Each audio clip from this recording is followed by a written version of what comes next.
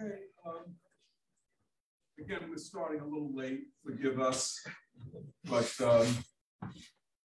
today we're going to devote most of our time to the evaluation and reevaluation of the preschool as we prepare to enter a new year, 2022. And of course, evaluating and reevaluating is a way to think about the preschool. So we want to have W.E.B. Du Bois, Baldwin Reading Group.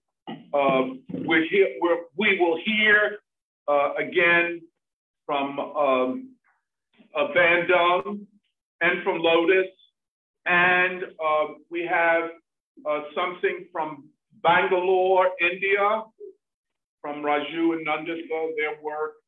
And I think, Caleb, you will do MIT again. Is anything I left out? Oh, yes, I'm sorry. Oh, yeah, Viet Mayor, yes. Oh, and so, yes, Sophie and Nathan. Okay, so just a few things to catch up with what's going on. Oh, by the way, hey, Danny, that's some great research you did on, the internet stuff that you were doing about Marx and. Oh, great. All right. Wow, man. I have to give you know a lot. You're just a humble servant, but you do know a lot.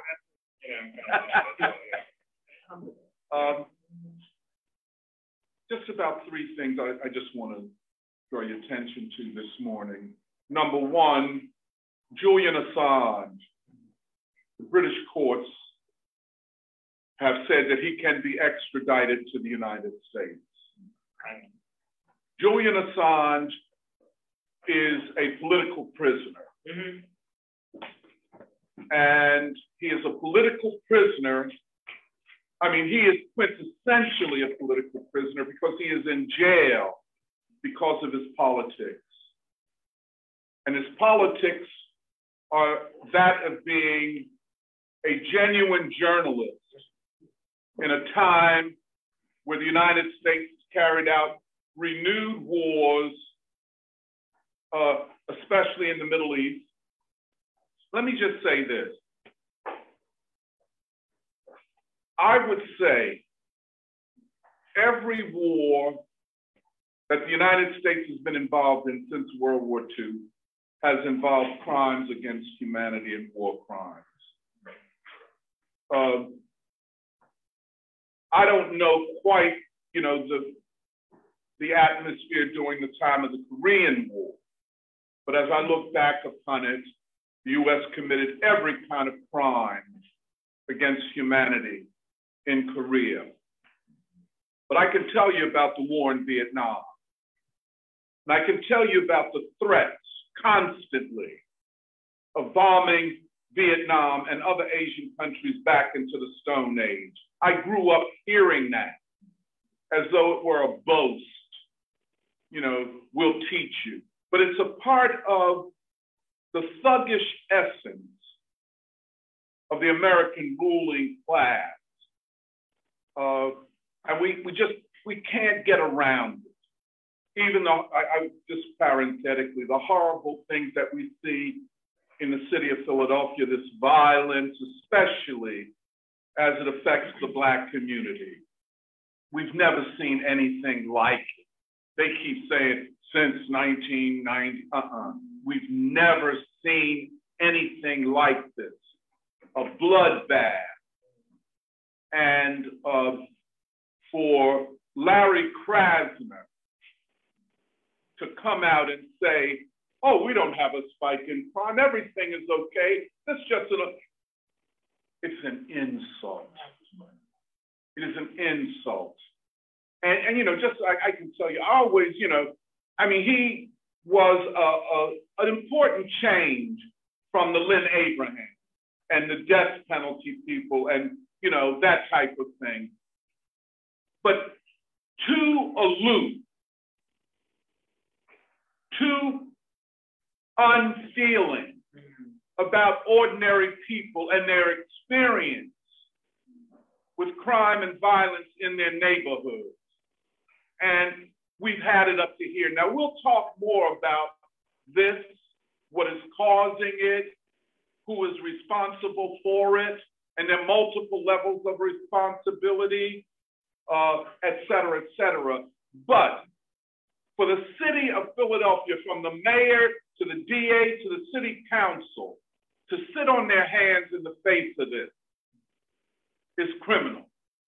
But we have said it over and over again, that in a lot of ways, this is not a democracy.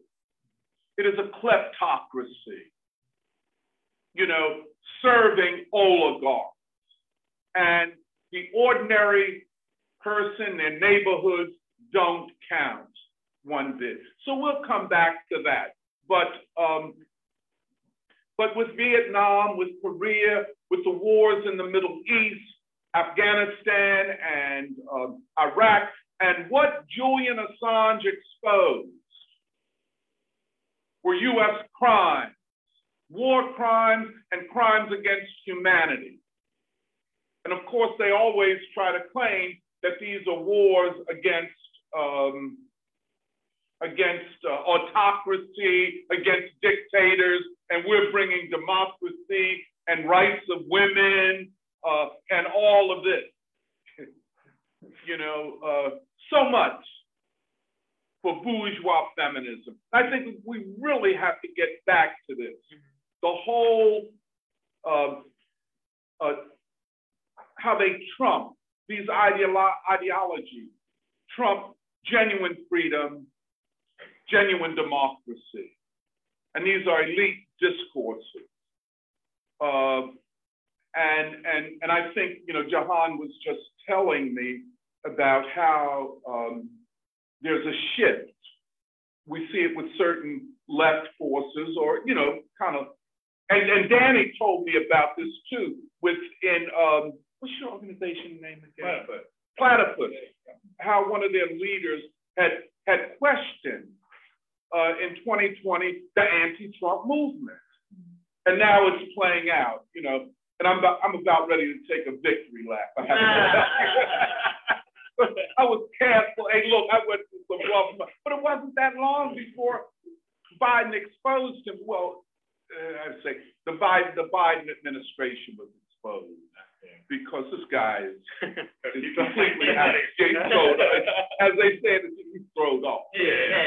The brain cells are diminishing, but anyway, but the extradition of Julian Assange.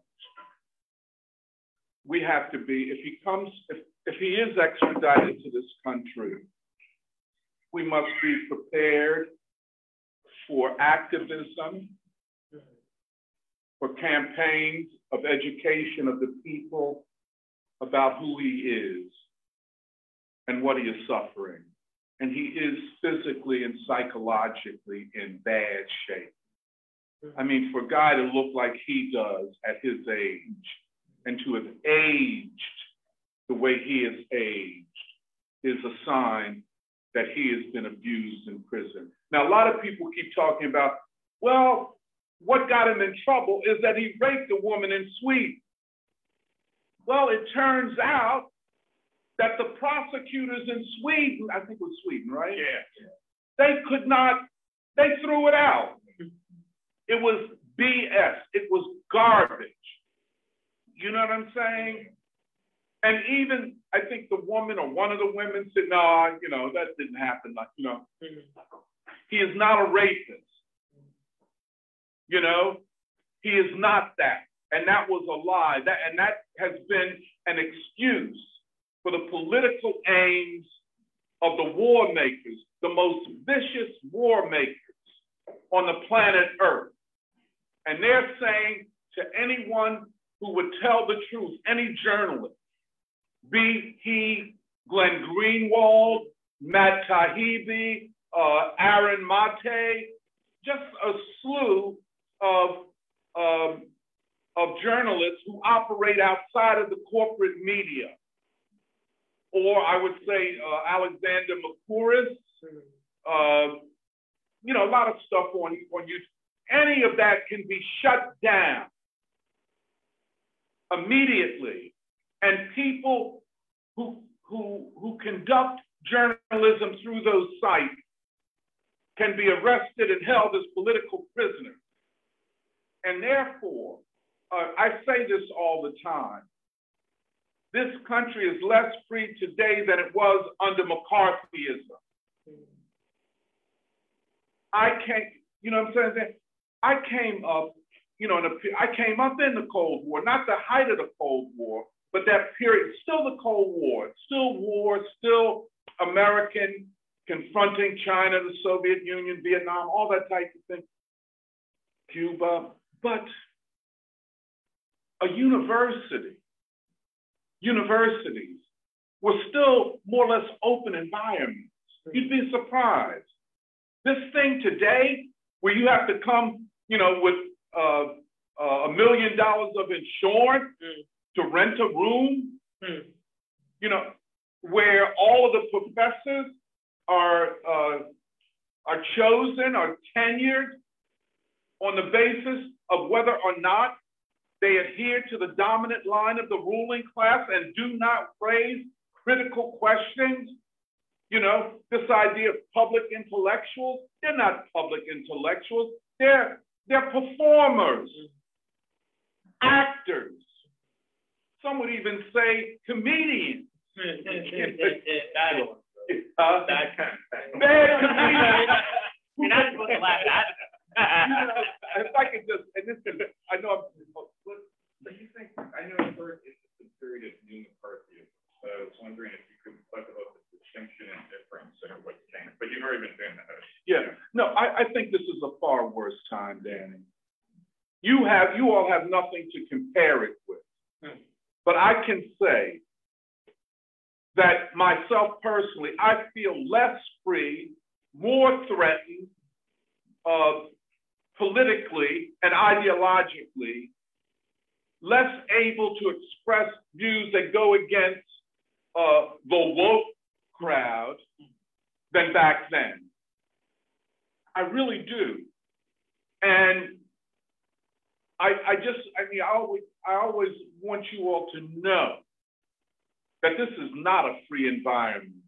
If you feel that you didn't learn anything in your 4 years in a university, it's probably because you didn't. You're not going to agree. No, and if the point was that you not learn anything, or if you did, keep it narrow, not a broad education that prepares you to be a participant in world history.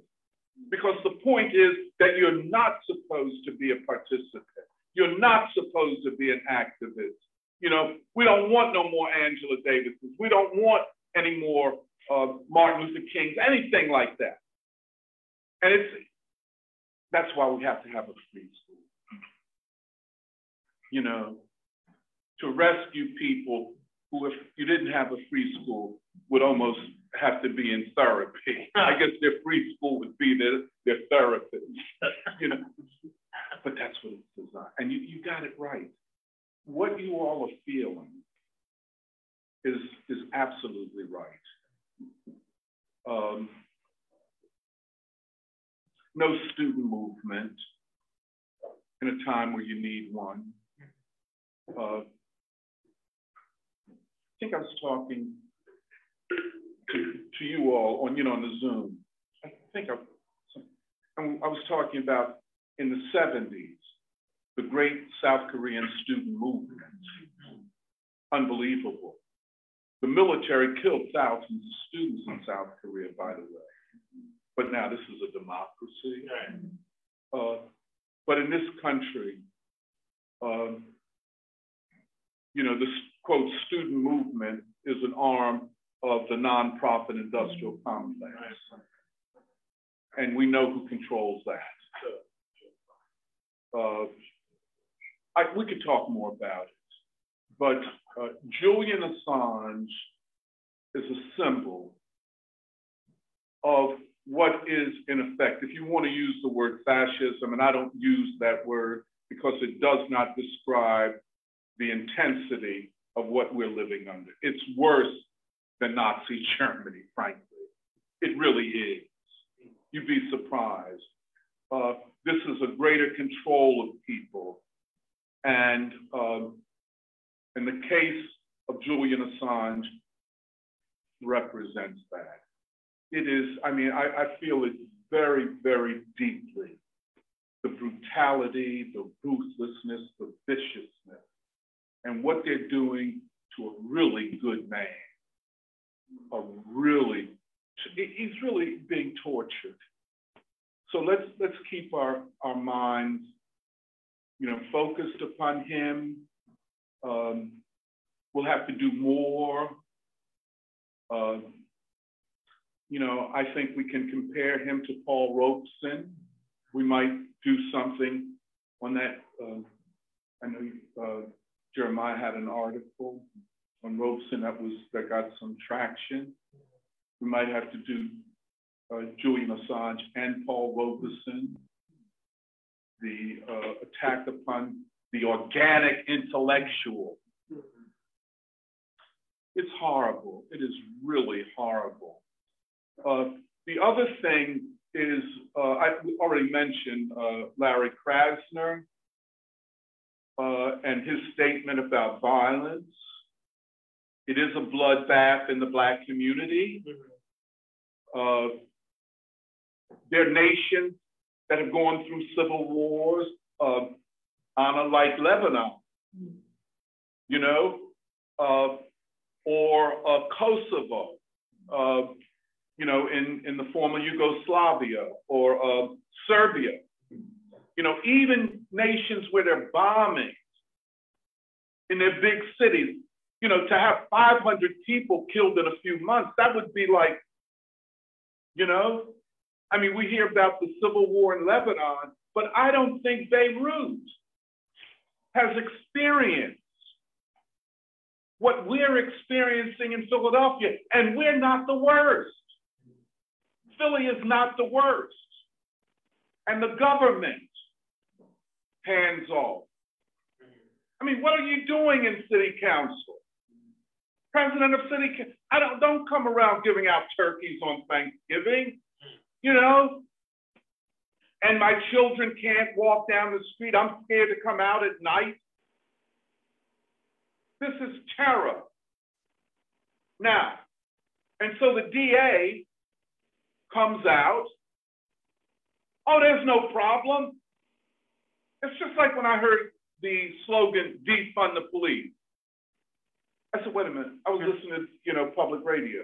I said, wait a minute, what are they saying? I couldn't figure, defund the police.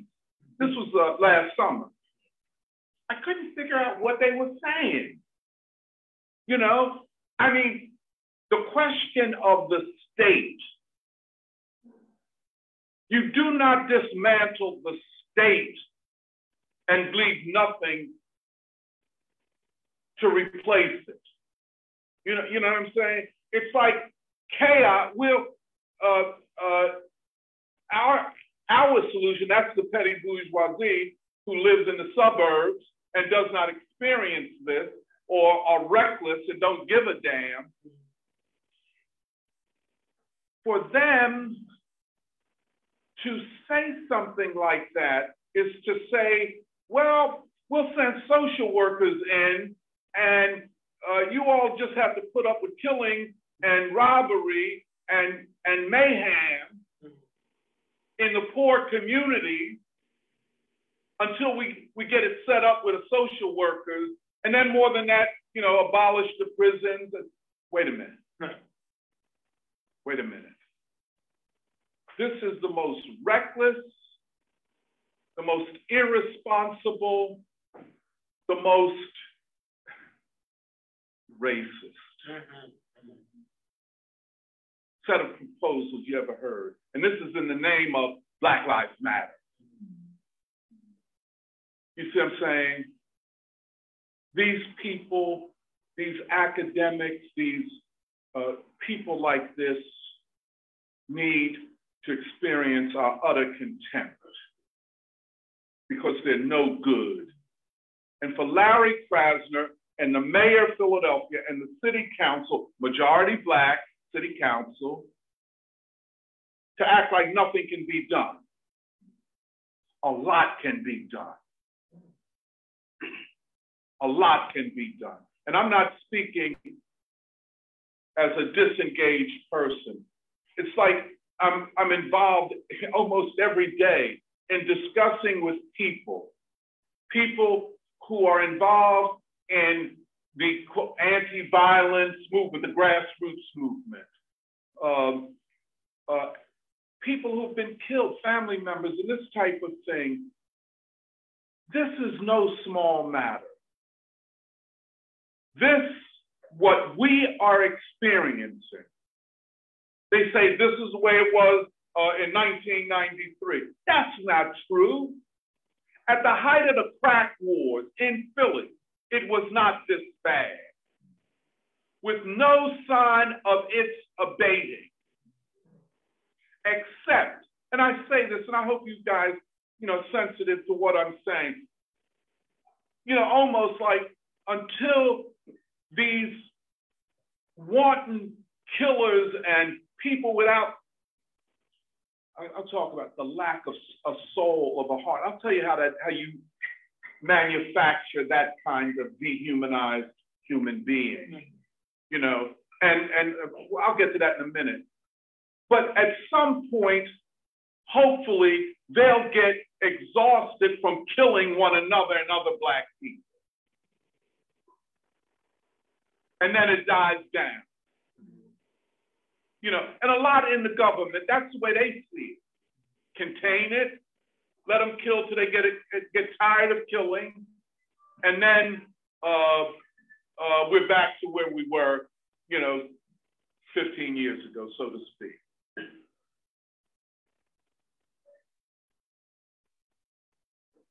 These individuals, in their youth and the young mind, the young male mind is a particular phenomenon, are direct products of a culture that they imposed upon the Black community, as well as the undermining of all institutions that produce a sense of social and human solidarity.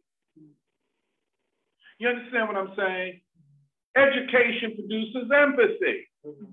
Music produces empathy. You can't say, well, I came from a broken home. A lot of people come from broken homes. And they become great artists. Louis Armstrong was raised in an orphanage. You know what I'm saying? John Coltrane was raised by his mother in North Philadelphia. Billie Holiday.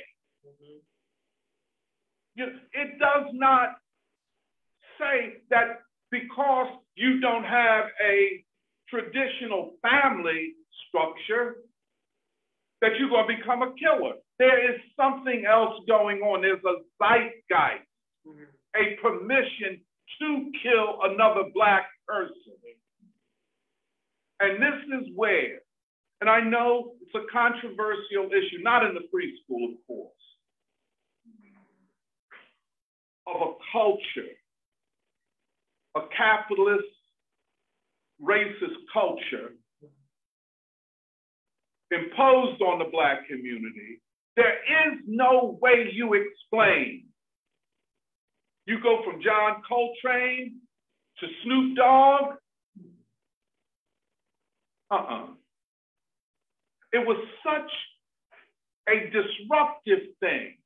I remember myself, that don't sound, how we get from that, Marvin Gaye, all that, you know what it is, and this. And then it was explained, well, they're wearing their pants because of being in prison. Okay, I can understand that. But the prison culture cannot be an expression of a people's culture. We got prisoners in the Black community, we got criminals in the Black community. We got people who are ill in the Black community. Certainly, conditions explain it. But then, this is what we talked about before. And this is why I keep going back to Eddie's thing of who is responsible. Who introduces policy that undermine public education, that take music out of schools, that where there is no sports program, there is nothing to produce a full human being. That is the responsibility of society.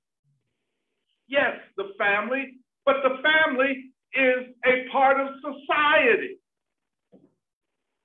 Our churches, our mosques, you know, our fraternal and sorority, I mean, the network of complex intersecting organizations and institutions that make up the Black community.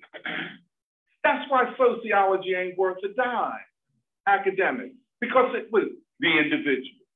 That's not the way we live. We can't survive with that ethos. We cannot survive with that practice. We need churches. We need mosques. We need recreation centers. We need basketball leagues and football leagues and track teams and music programs. You know, Lee Morgan and Art Blakey and John Coltrane, and they didn't go to no Juilliard. That would have killed them, of course. I mean, right. Lee Morgan learned to play the trumpet at Bach High School, which a vocational school. Somewhat like that, yeah. But I think South Philly, yeah. It's a lot of things now. It's been gutted and gentrified. Okay. It explains everything. You know, I mean, I can show you where Lee was from. You know, one of those little streets that I always talk about with the two-story houses, and all around him were factories. You know, a lot of ways, you know, people that know jazz say that in terms of virtuosity, Lee surpasses Miles. Oh, wow. They say the only person that you can compare with Lee is Dizzy Gillespie and Louis Armstrong. That's how much of a virtuoso he was. And Bobby Timmons, the piano player out of South Philly, went to Central High School. You know, I mean, this rich public life that we call the Black community has been purposely undermined, distorted, and destroyed. The intellectual life, nobody gave a damn if you went to Temple or, because most of our intellectuals, you know, they were ordinary working men and women who wrote poetry, who read books, you know? And I remember all the time, because they were my role models. They would dress in a certain way, like almost Tweety, kind of, you know what I'm saying? Like Oz dresses, like, you know, when there's a symposium going on. I mean, they were very, and they would always have albums of jazz. They were jazz people because that represented the most intellectual music. They were readers of poetry. They were writers. They were thinkers. That was the intellectual life. We weren't looking to any professors. And then, of course, I didn't mention our historically Black colleges and universities. 95%, 95%, until very recently, everybody went to college, went to a Black college. And that makes a difference because we all had a similar academic experience. And, you know, I say this all the time, and we didn't give a damn what was going on at Harvard. In fact, if a cat from Harvard came to Lincoln, we said, man, look, come on, go back where you came from. You don't have, you know, we don't want to hear that nonsense. I mean, I wouldn't lie. We looked down upon them because we felt that we, as college students, were an arm of the Black community, and that it was our responsibility to return and serve the Black community. You don't get that ethos today. You don't get it. And we have to restore it, we have to rebuild it. So this corrupt kleptocracy that is run for the interests of oligarchs and billionaires is a government that is against the people. Well, it's a government that does not govern. This city is run by Comcast, Verizon, some banks, University of Pennsylvania, powerful, elite, and white institutions. So you put a front on it. Oh, look, we have a Black president of city council. Most people say, so what? He ain't did nothing for the last 35 years, you know?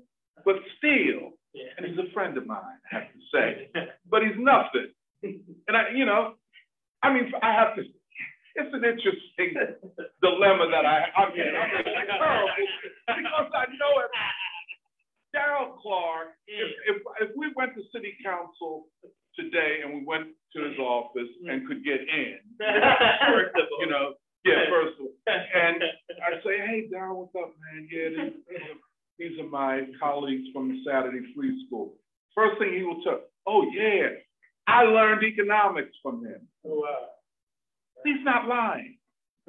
I taught political economy in his neighborhood at a place called the Brotherhood House back in the day. And I was teaching political economy, historical materialism, and so on. And then they ran me out of there. Oh. The brothers at the Brotherhood House. Michelle's always asked me, you gonna write a book? How could I write a book? It reveals too many people I need sued. But the brothers ran me out of the Brotherhood House. That's the title of chapter 6. Oh,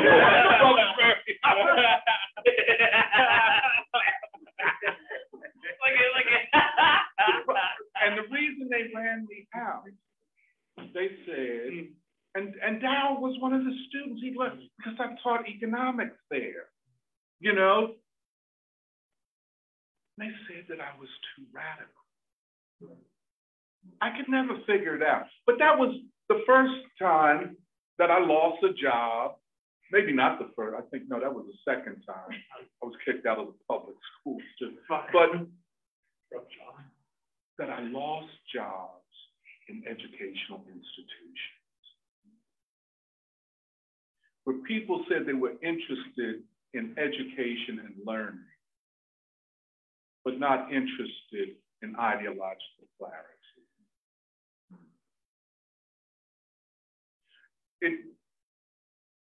It became so regular that I thought it was abnormal for me not to lose jobs. And I still do. If I'm treated good, I feel, well, what did I do wrong? I expect, I'm not making this up, please don't think I am. I expect not to be treated well in education institutions and by learned professors. That's how normal it has become in my life. And it's not a try. Don't feel bad about it, because I haven't done bad by it, you know. I mean, I don't show any signs of you know, missing meals or, you know, being, so, but I guess what it's always an attempt to undermine your dignity. And sometimes in these situations, you reflect, you say, well, what did I do wrong? I know I lost my job at Antioch College where I was working and so on, because I was asked and decided that I would run for Congress here in Philadelphia on the Communist Party ticket. That's, I won't mention names. You know, and the sneakiness of people who will smile in your face and then propose, well, we have to let him go. There was no reason to let me go. I mean, this is a radical center of the Antioch system, very radical, but we have to let him go. And I just, you know, I just went, but I still ran for Congress. And then, of course, the last thing was Temple. And Molefi Asante was bold enough or ignorant enough to say it openly. He's not a scholar, he's nothing but a communist apparatchik. And this is, I think that was the icing on the cake. That was the most extreme of it. And so interesting. Only Joe Schwartz, the social democrat in the political science department, Lewis Gordon for a minute, and then he buckled and went with Asante in there, you know? And the DSA at Temple were really supporters. I mean, and with science, DSA support, but most professors, most Black professors at Temple and at the University of Pennsylvania, and I could name them. I could name them. First of all, let me, I know I'm going on a little bit, but just to help understand. Look, we always talk about the virus, the poison, the toxicity of anti-communism. Now, anti-communism is not really directed at just the communists or mainly at the communists. That's the irony of the whole thing. You know what I'm saying? W.E.B. Du Bois, when he was imprisoned in the early 1950s, was accused of being an agent of a foreign government, by which they meant an agent of the Soviet Union, a communist, right? Paul Robeson, he may have been a member of the Communist Party or not, I don't know. He was close to the world movement for peace. He was not a communist. Martin Luther King was not a communist. So anti-communism is a broad umbrella to undermine those leaders who represent the democratic aspirations of the people. It's so, you know, having been a member of the Communist Party publicly and all of that type of thing, you would be, I mean, of course, you ain't gonna go up to nobody and just, I'm a communist, not that BS, you know, where you have to put on some act. But most people, be they in unions, be they in churches, they wanna know who you are, what you stand for, what are your values, you know what I'm saying? But the ruling class is always terrorizing the people. You know, oh, they're communists, you gotta watch them. You know, so much so my father was an immigrant, and he was always, you know, very, and not just him, but everybody, don't sign your name to anything. They would always say that, don't sign your name. That was the biggest thing. The FBI might get your name. I mean, that was already a recognition. of the failure of democracy. You know what I'm saying? But these academics, in the face of Asante, and when he used the language he used, I could only assume, since it was the language of the FBI, who had heard the formulation, a communist apparatchik, recently? I mean, that's from the deep 1950s. You know, I mean, I'm a communist apparatchik? What the fuck is that? I don't even know what that is. Yeah, I'm serious. To use that language, then I have to assume, oh, you with the FBI, money. Oh, you an FBI agent provocateur. And I still hold to that. In fact, remember we went over New York and I spoke at Glenn Ford's thing? And I said, I didn't call him an FBI agent, you know, in the memorial because it would not have been appropriate. Because it was a memorial for my brother who had passed. Right. But I made it clear. This is a counter-revolutionary parading under dashiki. You understand? Oh, I'm African-centered. So the fuck what? So was Mobutu, who killed Patrice Lumumba, along with the FBI. So, but this did not disturb the intellectual sensibilities of most academics. And I particularly take umbrage at Black academics.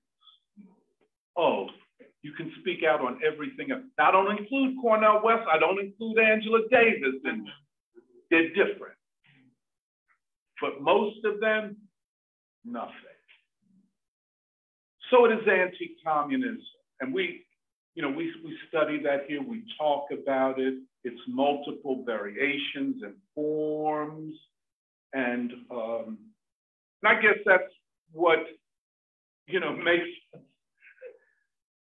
I think about this, because I always think about preschool. Why often such hesitancy to join the free school or become active with things the free school does? And I could name names, so-called in the movements, so-called, because we did Winston, Pan-Africanism. So that's one of the shields or the covers, the veils of counter-revolution. Winston was absolutely right. Was absolutely right. And we still, we're going to do more. But you're so Black, and that's what, super Blackness, that the communists are your enemies, just like the capitalists. And there is no evidence for that anywhere in history. You know what I'm saying? Or I have friends, so much a part of the Black community.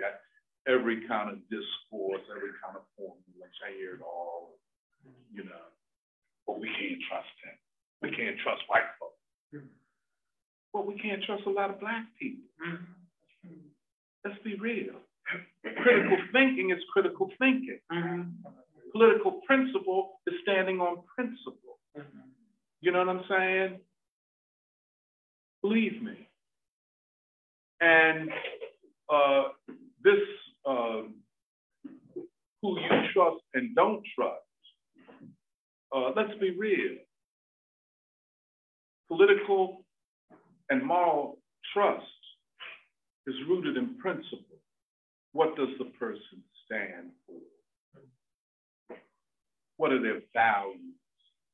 Like Martin Luther King talked about a complete life. Complete life. And that's the way the ordinary people think about things like this. We could see them, as we're talking here, we're holding classes, people seem to be working and coming through, listening to every word we say, as they should. They want to know. People want to know. I guess the last thing I want to talk about, my story, is Joe Biden Democracy Summit. Now, I'm almost about to fall on the floor, cracking my sides in laughter. Joe Biden and democracy? Joe Biden, do you know who Joe Biden is? Well, I'll just start with the Crime and Anti-Terrorism Bill of 1994, which led to the imprisonment and bringing under the control of the criminal justice system more than 1/4 of young men in the African-American community. Some people say, well, they just locked them up and then they got out of jail. Yeah, but what you did in effect, a lot of the disruption and impoverishment of the Black community is that you took out of it young working class men who could have been productive parents, fathers, workers.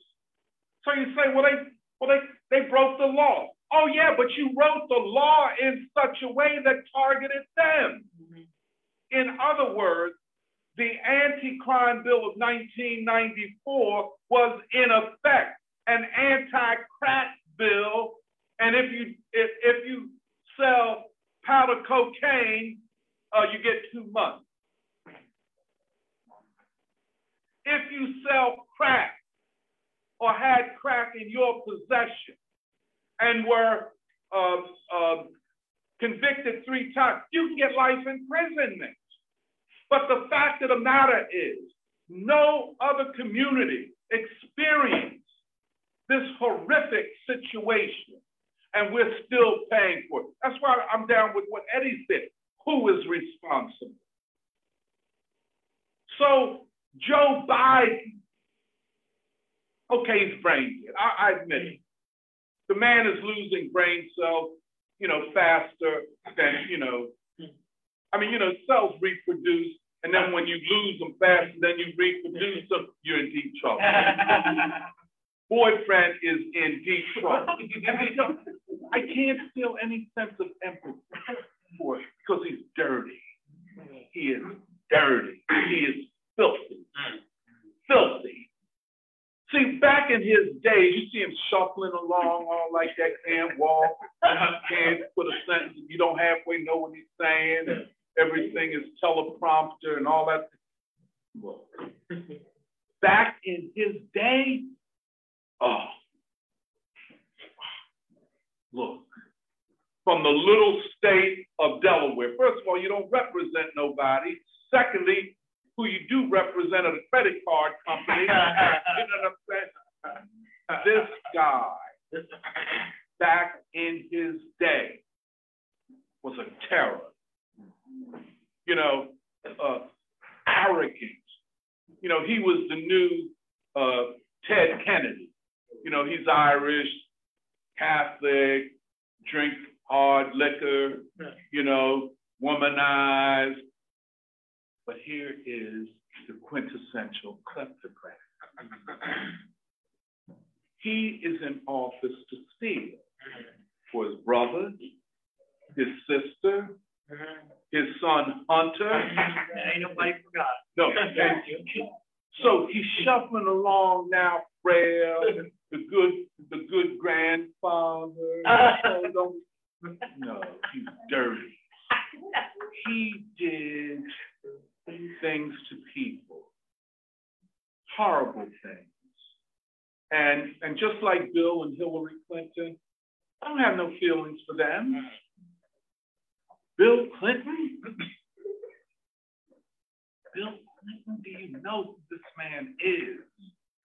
See, and once you go to that anti-crime bill, and then right behind that, the welfare reform bill. This is a Democrat, so-called liberal. You understand where I'm coming from? And then Hillary Clinton and Barack Obama destroyed Libya? No feeling. There is no lesser to evil. in that situation. Or if you're going to do that, they might be the evil. Right.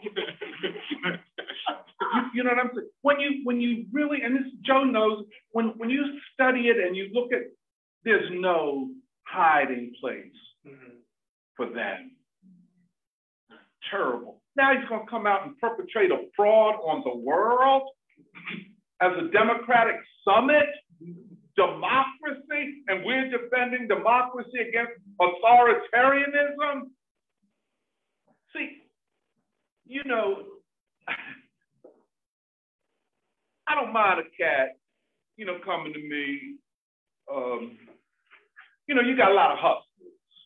You live in life, you know, you run into hustlers.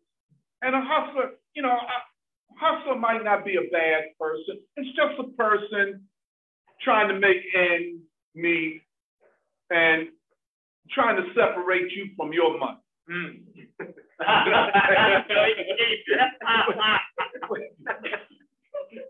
And see, a hustler always tell you like this: fair exchange is no robbery. But you don't know what the fair exchange is. You said the term fair exchange. But hustlers are hustlers. You know, a lot of times a hustler, you know, shoots crap, pool player. You know, a hustler usually does not have a job. But it's all right.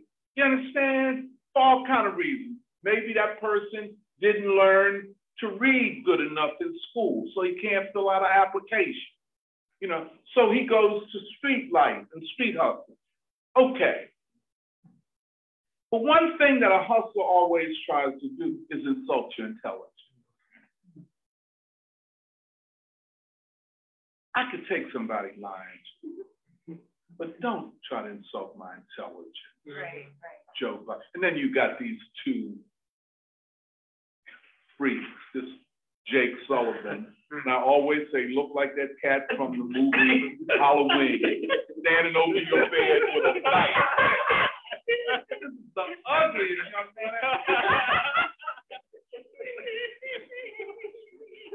You know, he's only 44. I mean, you wouldn't know it if I didn't tell you. Sad look, and just nasty.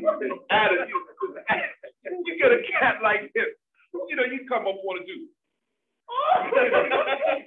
down on everybody, and he wants, you know, direct the world. I represent the government of the United States, so y'all need to get back and all that. Then you get this other cat, not Anthony, Anthony. You got to keep it English. I mean, it's insulting to your intelligence, a Democratic summit. But everybody knows what it is. It's a front for preparation for war. It's a front for the preparation for war. I listened to Biden's speech. Now, you know, Vladimir Putin is a very brilliant man. Xi Jinping is very brilliant. But they have a cadre of brilliant people. One thing about these emerging states like China, so a lot of very, very smart people. It's not a kleptocracy. You know what I'm saying? Because one thing in China they will do, they will lock you up if they catch you. And they do have the death penalty for stealing from the state. They still do have that. Now, you know, I'm not going to get into the merits of the death penalty, but I'm just saying in China they have that. So if you're thinking about stealing, you got to think of it. So it's not a kleptocracy. The possibilities of a genuine human democracy exist in China, believe me. And to the extent that Putin and the forces around him have saved the Russian state, because what it was supposed to become is a puppet regime of the West. I mean, something that Russia for over 1,000 years had never become and had fought against. The Napoleonic Wars, Tolstoy, War and Peace, What is it about? Saving Russia, the soul of Russia. That's what Putin represents. But he's brilliant. Now you get these guys. And then you get, brain dead. It's, you know what I'm saying? So, and then you get Sullivan and Blinken thinking they super slick. And then, here is the most evil one, Victoria Nuland. I'm not even going to mention Samantha Power. Humanitarian intervention. All right, you got to kill all my leaders. That was humanitarian to liberate the women of my country. Right, for what? Yeah, right. You see what I'm saying? But it's a lie. Just one last thing. I don't know how many people. I think Jerry, you may have watched. I think you may have watched John. This discussion between Judith Butler, Cornel West, and Glenn Greenwald. I don't know how many people watched it. I couldn't watch it all. First of all, the topic is so trivial given everything going on in the world that it was a waste of brain power to even conduct such a nonsensical thing. The other thing about it is that outside of Greenwald in certain ways, they were unable to establish the context for the rise of identity politics and cancel culture. Cornell came close to it, talked about neoliberalism, but not, he was more concerned, and this is a problem. I love Cornell. He performed too much for the white elite. You see what I'm saying? Let's get to the point. I don't have to have a quote of William James writing to John Dewey. Okay, you know that. Right. I'm impressed. You know what I'm saying? Let's get to the real.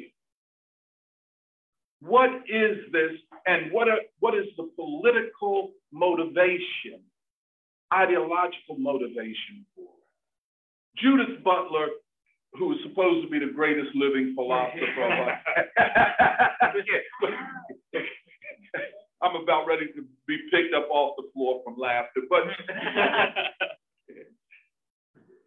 it was,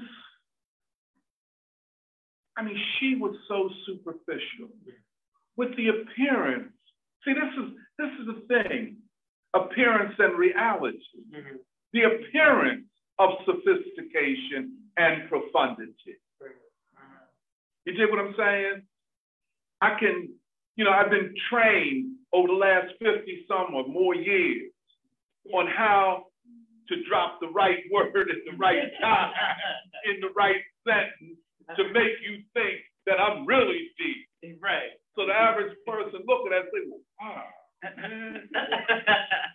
She's kicking. But it was, I didn't watch the end of it. And I intend to watch the whole thing. I was told by Raju and Nandapa and Jeremiah and everybody, Doc, did you watch it? I said, I ain't watched it yet. The topic didn't interest me. I'm not interested in a rehash of identity politics, a bourgeois ideology that is not identified as bourgeois ideology. That's what makes, it's so troubling. Okay, if you're going to do it, connect it to the dominant forces in the ruling class. Why did they loud out here like this? Why did capitalism become woke in 2020 when it wasn't woke all of 400 years? So now we woke. Why is Ibram Kendi a pseudo-intellectual, if there ever was one, paraded around, and his book is required reading in the CIA? Okay, so you gonna walk around here like you so black, and I know him, you look of mine. You blacker than black, and you down with Molefe Asante. Well, if you all that, why is your book required reading in the CIA? Right. I mean, like, and now the CIA is woke. You know, I mean, you dig what I'm saying? Or, and I'm going to end. What is this whole thing all about? Right. What is the 1619 Project coming out of all places, the New York Times? I can see if a group of professors maybe at Howard University, or even at, a white college, because professors are liable to come up with anything. They specialize in anything but the real. If you say, well, that's why you all feel so alienated. You say, well, you talking like you all that, you coming into class and you got the hippest, got your jeans all tore up and, like got that look. You understand? You know what I'm saying? You so hip, you sitting on the desk. I'm just saying, if you all that, if you so down, well, step to the ruling class. Right. Yeah. I mean, if you so, hip, you listen to only the most radical hip hop, you know what I'm saying? And, yada, yada, yada. And anybody that critiques hip hop, you ready to go to blows with them. Well, hometown, step to the ruling class. Oh, no, I can't do that because I have to get my identity established first. And for all the LGBTQs in the house, I want you to know that I'm down with y'all. Right. Except for the LGBTQs in the homeless shelter. See that. You know what I'm saying? I'm down with the elites of the LGBTQs. Right. You know what I'm saying? Right. And I've been down with LGBTQs all my life because I grew up in the church with the LGBTQs. But this identity politics distorts all human aspirations for democracy and progress. And I listened to that, and Cornell, and I said to Raju, because he asked me, I said, look, man, because Cornell talked about American imperialism and Chinese imperialism. Right there, right, everything else you said after that was nullified. That one statement. Because you have thus established that you are positioned on the side of American imperialism. There is no Chinese imperialism. Right. What is the evidence of it? Well, first of all, what do you call imperialism?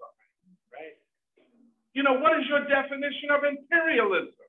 Now, there are books written on it. There's scientific treatises, finance, capital, I mean, however you want to roll. But just don't be throwing words out.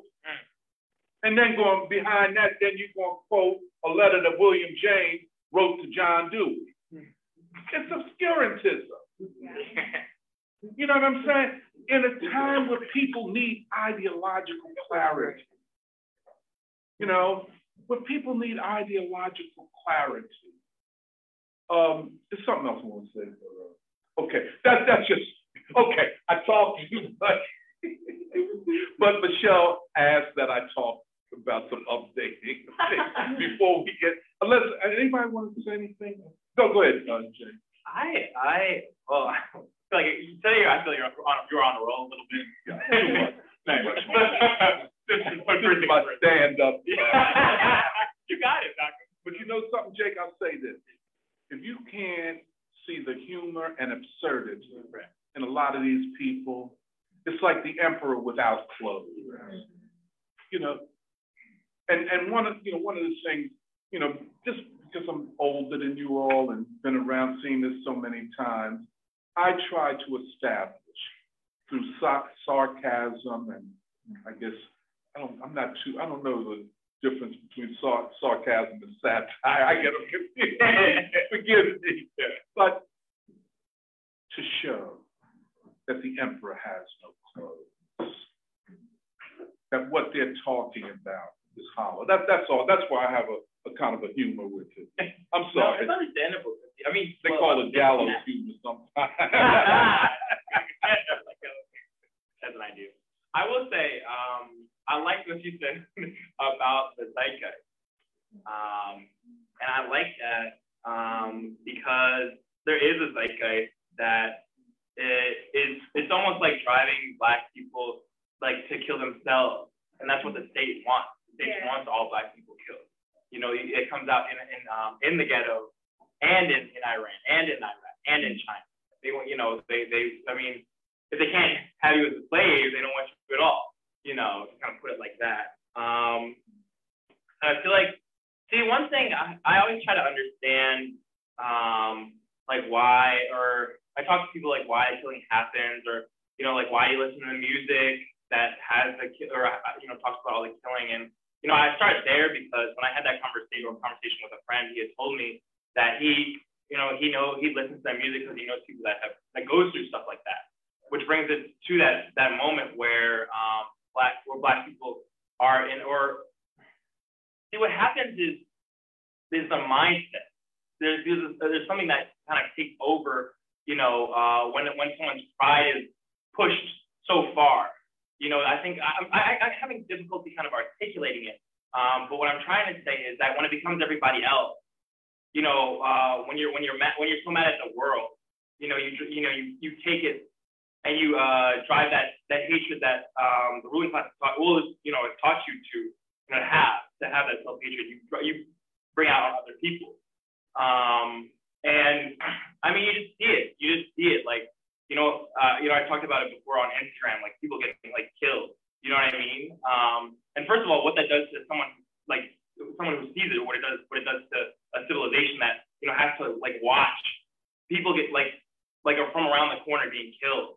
And then what it does to like them, like those people themselves. I feel like it is a zeitgeist. And what I'm trying to articulate is what I see like a recurring problem that in the mindset, like when people talk about problems that they're having, they don't talk about themselves and their role in their problem. You know what I mean? They talk more so like he did this to me, or he did this, or they did that. And I feel like that comes back to like the importance of like Baldwin, you know, the importance of taking responsibility for one's own actions. Because I feel like, you know, we'll never really be able to do anything with anybody if nobody can understand what they can do for themselves. And because it's like, we can preach ideology all day, but we're not really talking about the same thing because you never really understand where somebody's coming from. And so, because like, there's different pieces. There's different pieces I feel that are involved. I feel that, you know, Black people killing themselves plays into the stereotype or lends credence to Black people needing to be saved.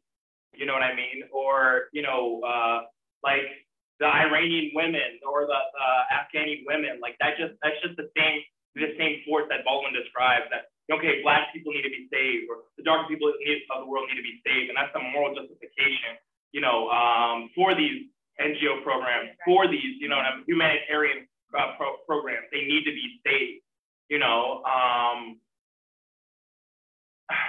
But what's happening, I feel, is that Black people, because Baldwin describes two forces in evidence of in his book, Evidence of Things Not Seen. He describes the one force, the white force of the world, you know, that idea that I was talking about, the idea of needing to be saved. The other force is that, you know, Black people have nothing to lose.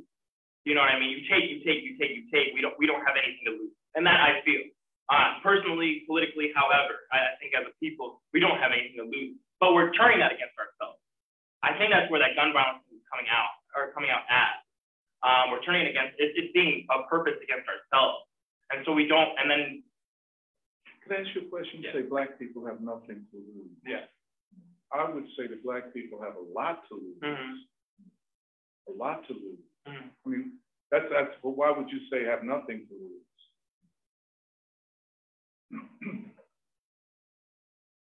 in terms of what was taken. Yeah.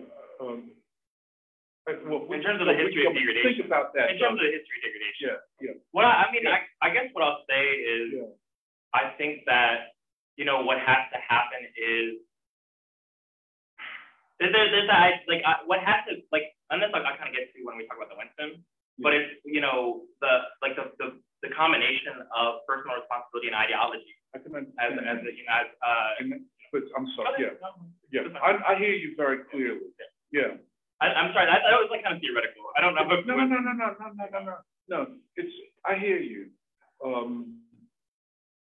Go ahead, Dan. Well, I think it's a question of, can jump off what Jake said and also your presentation or whatever that we were just going for at the beginning. How would we have a kind of productive conversation about the question of the police? So on the one hand, you mentioned, like last summer, for example, the people who were saying defund the police, the same people that were just, you know, blowing up buildings in impoverished neighborhoods and stuff like that. These are the same people who would say defund the police, and it's like hard to take them seriously. It's like, oh, you're going to bring more violence upon these neighborhoods. You also mentioned as well, like the Joe Biden bill. And of course, this thing happened under we want more police to protect our neighborhoods. Hillary Clinton can call people super predators. They call young black men super predators. And so I guess the question is, how does one have then a productive question about the police? Because, you know, it's Lenin, right? The state revolution, absolutely like that. So I just want to, that's a question. It has to be put on the table. Yeah. And it's, again, a question of transition from what we have to what must become. Yeah. But I don't think that anyone would get much support for calling for anarchistically the collapse of all institutions of society in the name of freedom. Sure. Yeah. You know, that's that idea, Jake, freedom from, that negative freedom. So, you know, there are many things that people have called for over the years, including community control, reforming the police, a number of things within the framework of a bourgeois legal situation. Is there anything wrong with that? No, there's nothing wrong with that. And, but you see the problem. And this idea that would get support from the Black community, it was met with complete outrage in the Black community, you know?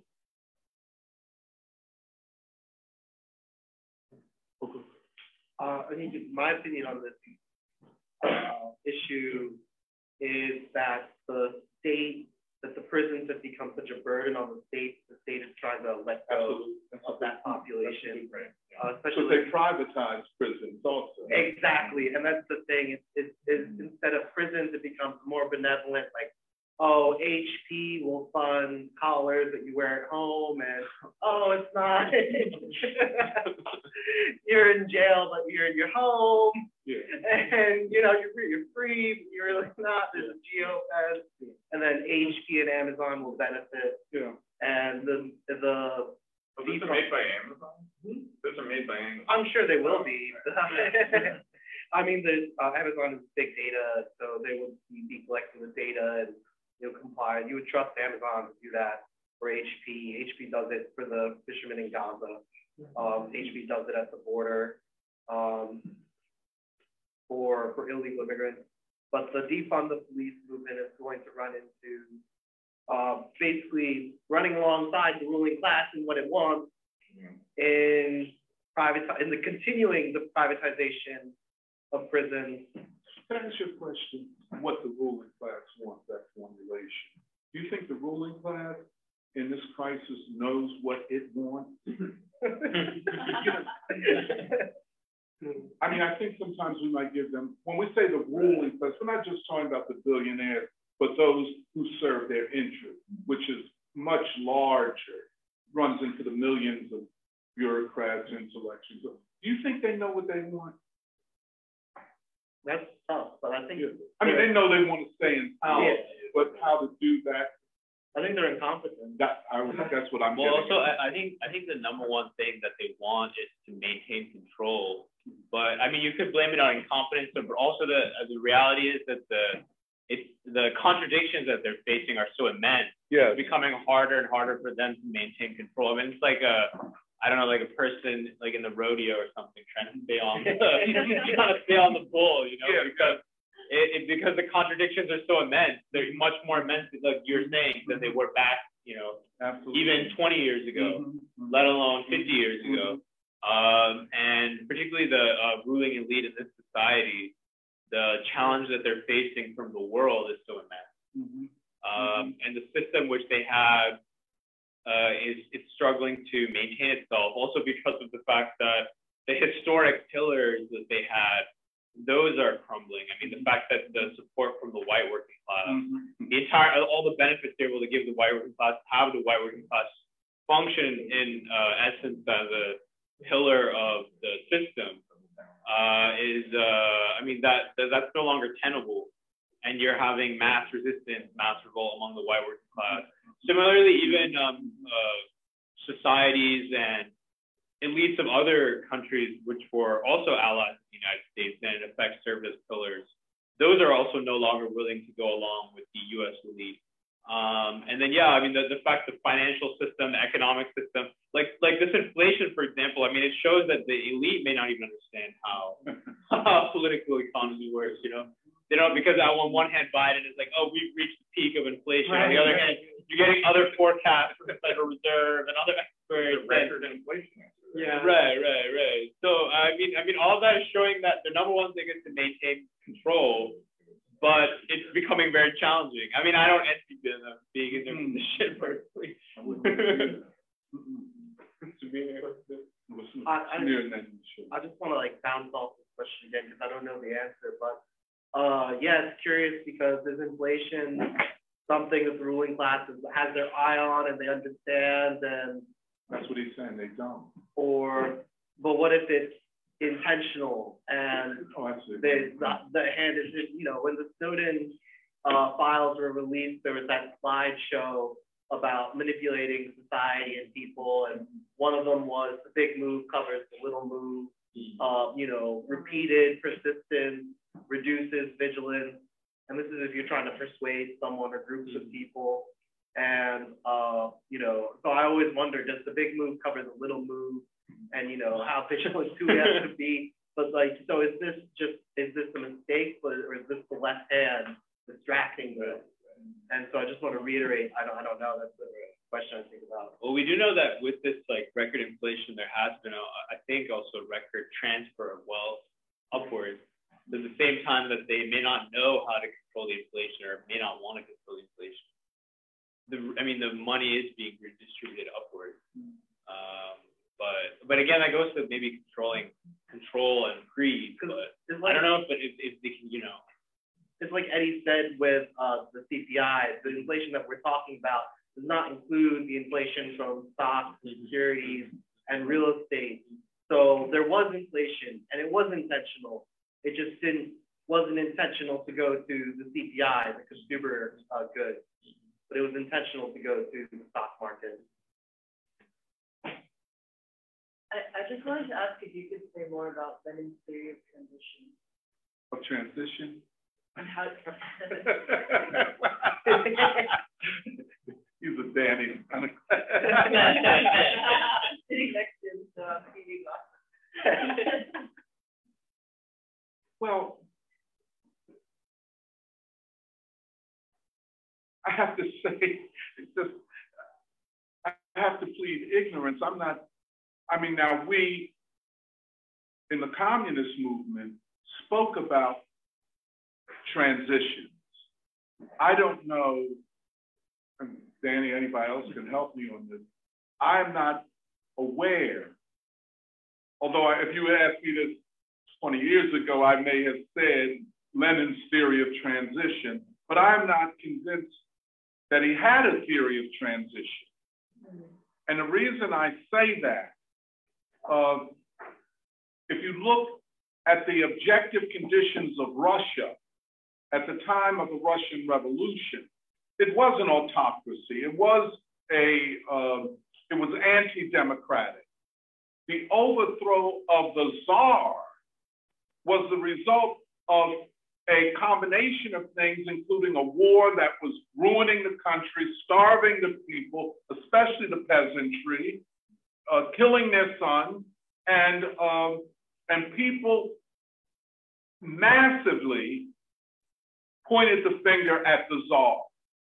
So this king or this Caesar, who everybody thought that all the peasants bowed down to him because he was God's representative on earth along with the church, yada, yada, yada, yada, yada, turned out they weren't that invested in him. And they rose up and he had to abdicate. Almost similarly to what happened, 6 years earlier in China, where this ancient, oh, by the way, parenthesis, why I like it less these days, the idea of a civilization state. We were talking, I know that's a big thing with some people, but anyway, so the question, you could say it's a theory of transition. Lenin's question was, how do you get from a bourgeois, ineffective government that would not end the war and therefore could not solve the other social problems affecting the peasantry and workers? How do you get from that to a government of the people, a government of Bolsheviks and others who were truly committed to really not socialism so much as to a democratic dispensation? I don't consider that a theory of transition. We, however, can develop theories of transition. I think a theory of transition is just what it says. How do you get from where we are to where something more broadly democratic? And that's what's on the table for us. That's what's on the table for us. We can call it a theory of transition. We can call it whatever, theory of a new democracy. Go ahead, Dan. Well, the way that because I agree. Well, first of all, everything that said what Joe said and Samir said, I agree. Because I usually try to think of it in terms of a crisis. Yeah. And so the reason why you kind of can't have this like a static theory of transition is because the crisis can change in different ways. And so obviously it's not February 1917 and sorry, it's Russia right now. It's 2021 December in America. Different things.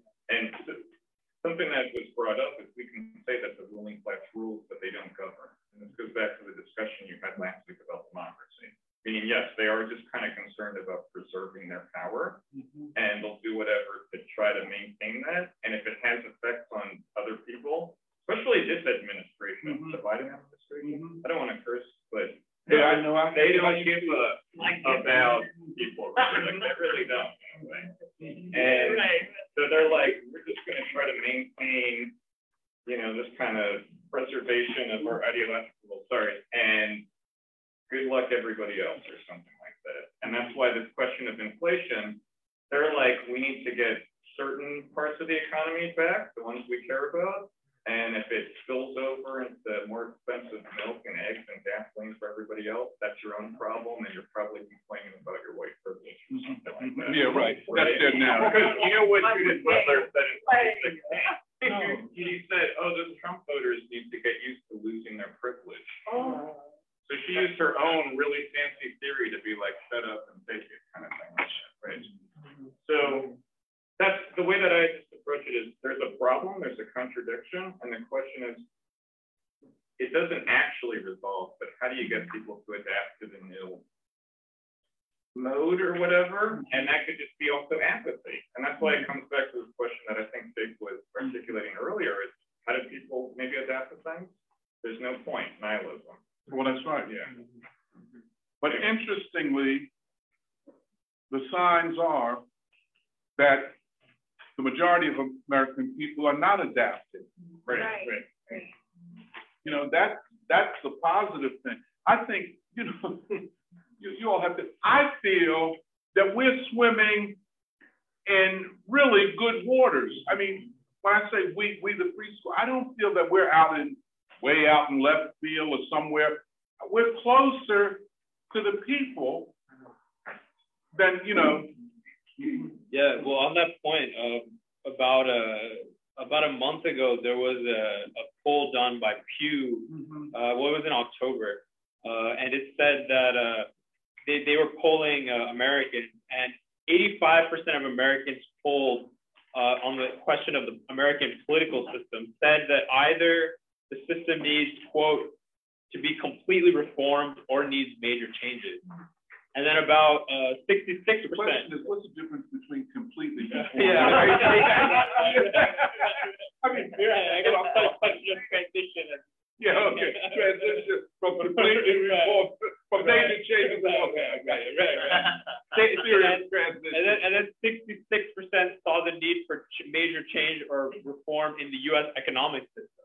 So you have 85% on the political system and 66. I'd probably bet if you did it now, a month later, the economic number would probably be even higher with all the inflation. So, I mean, it shows the consciousness of people, and people are very conscious of what's happening. I think you're very right. I mean, also, I think this question of transition is interesting also because in a lot of ways, the way we've been talking in free school is about, you know, the global order as a whole has been in a period of crisis or transition. I mean, for at least 100 years. I mean, maybe going back to the Russian Revolution. And the period we're in now, it really feels like those conditions are being accelerated.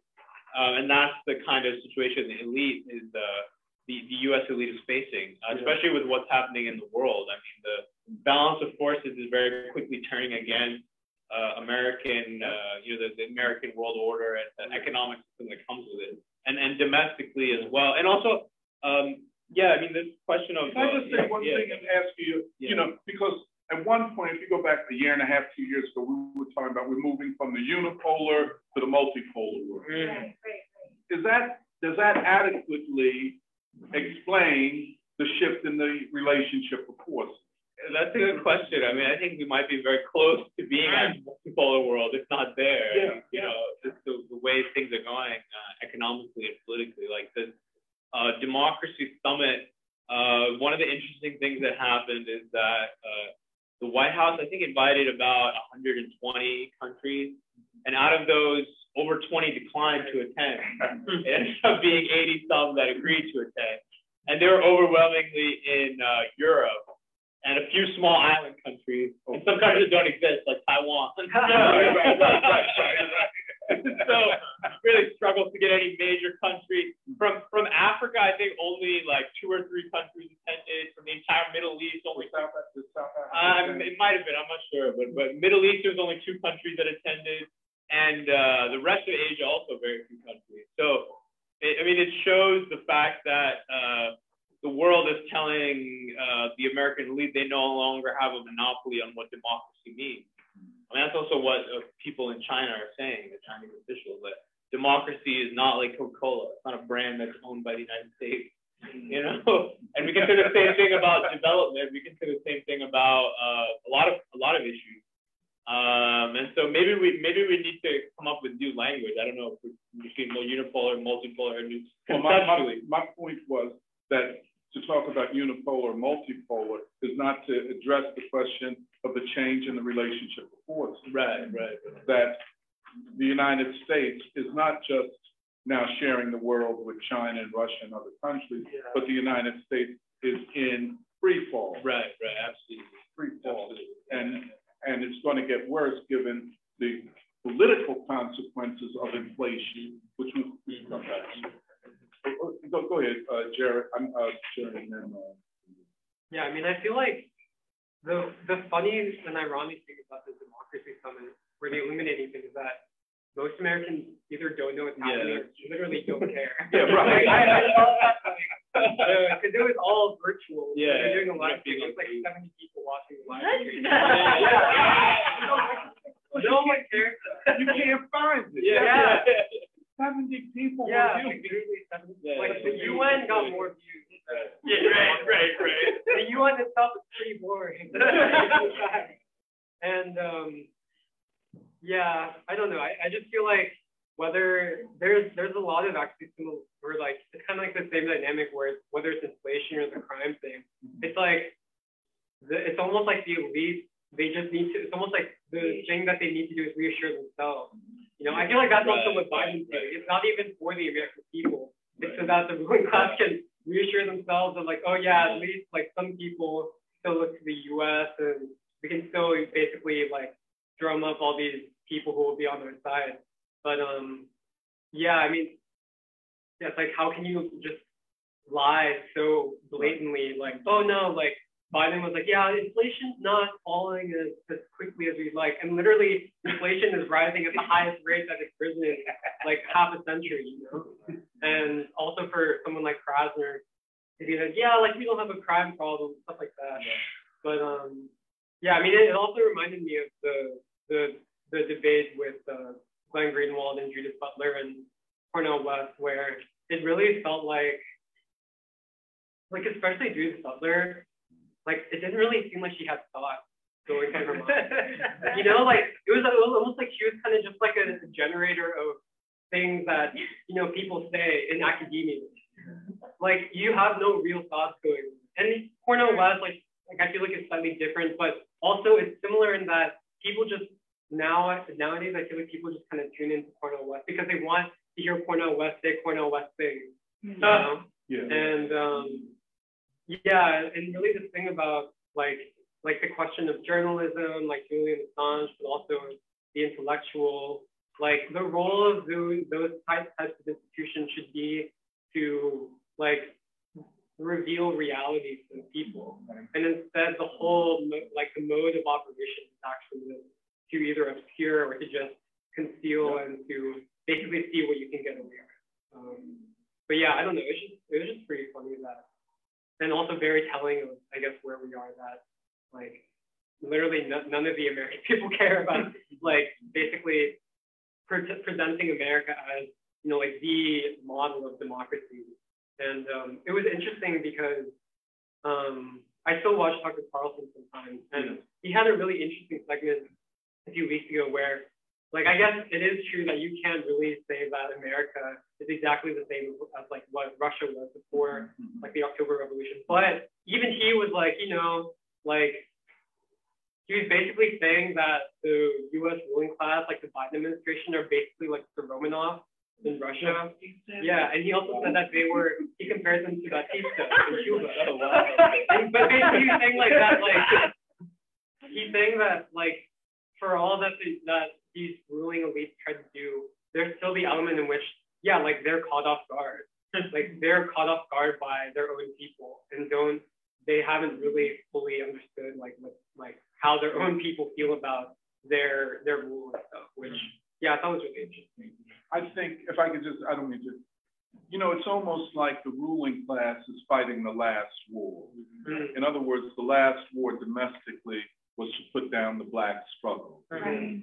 So they were always preparing for another black uprising, you know, and here it comes from white people. And the police are not trained psychologically to brutalize and kill white people. The ruling class has no answer to a white uprising, and it is an uprising. So it's like they're fighting the last war, and they're so unprepared for this. And they, if I could just say one last thing, you see, in their minds, quote unquote, you know, it is, and I'll put it this way, the race question that that the ruling class has to deal with. But they never thought that it would be the class question and the race question. See, they've trumped us on the race question with all the, you know, BS as you know. But here, the class question, that's the political significance of inflation. because it has a way of uniting all working people. I'm sorry, but go ahead, Emil. I really like the analogy that you're using of the story of the emperor has no clothes. And I think this really ties in, I think, what Jeremiah has been talking about this debate, which I did watch this debate. You watched it? And Cornel West and Judith Butler. I can't remember the name of the fourth fellow who was Glenn Greenwald. The moderator, yeah. And you know, a lot of these ideas that these intellectuals have been thinking about, they're all very true, and there's a lot to be said about them. But when they're talking about things that ring hollow to most people, that's where there's that immense disconnect. Like I think of the story, the emperor has no clothes. Like you could say, if you want to believe the emperor has clothes, that he's wearing a million different things, and how shiny and beautiful each different linen and pair of jeans he has on, whatever you want to say. Most people see a naked man out there. Yeah. And, you know, this identity politics thing is in many ways, the United States think, okay, we have solved democracy. We have solved all the social issues. Now we can move to the individual plane. Right. Most of the rest of the world sees it for what it is. You solve democracy? Really? That's why you have Julian Assange being tortured in prison? That's why you have to go all over the world bombing everyone because you solved democracy? Right. Well, you know, most people in the rest of the world see it as what it is. And an interesting point in that conversation that really struck me was a moment where Cornel West was talking in many ways, in beautiful ways, about how the joy of struggle, and he was using a lot of socialistic ideas. But he had to couch it immediately. He said, well, I'm not talking about bullshit. Don't get me wrong, I'm not talking about bullshit. Yes, that's what he said. And immediately Judith Butler sat back in her seat, got calmed down a little bit, you know, because we're not talking about any idea that is representative of over 2/3 of the population of the entire planet. Because that, we can't talk about that. We can't talk about that. But we'll have this idea that we have democracy. We can speak freely. He said, I'm talking about something, not Bolshevism. I'm trying to remember exactly the ideas he was talking about in that moment. But what really struck me is he was talking about, you know, thinking in more communal ways and in a more balanced economy. But don't get me wrong.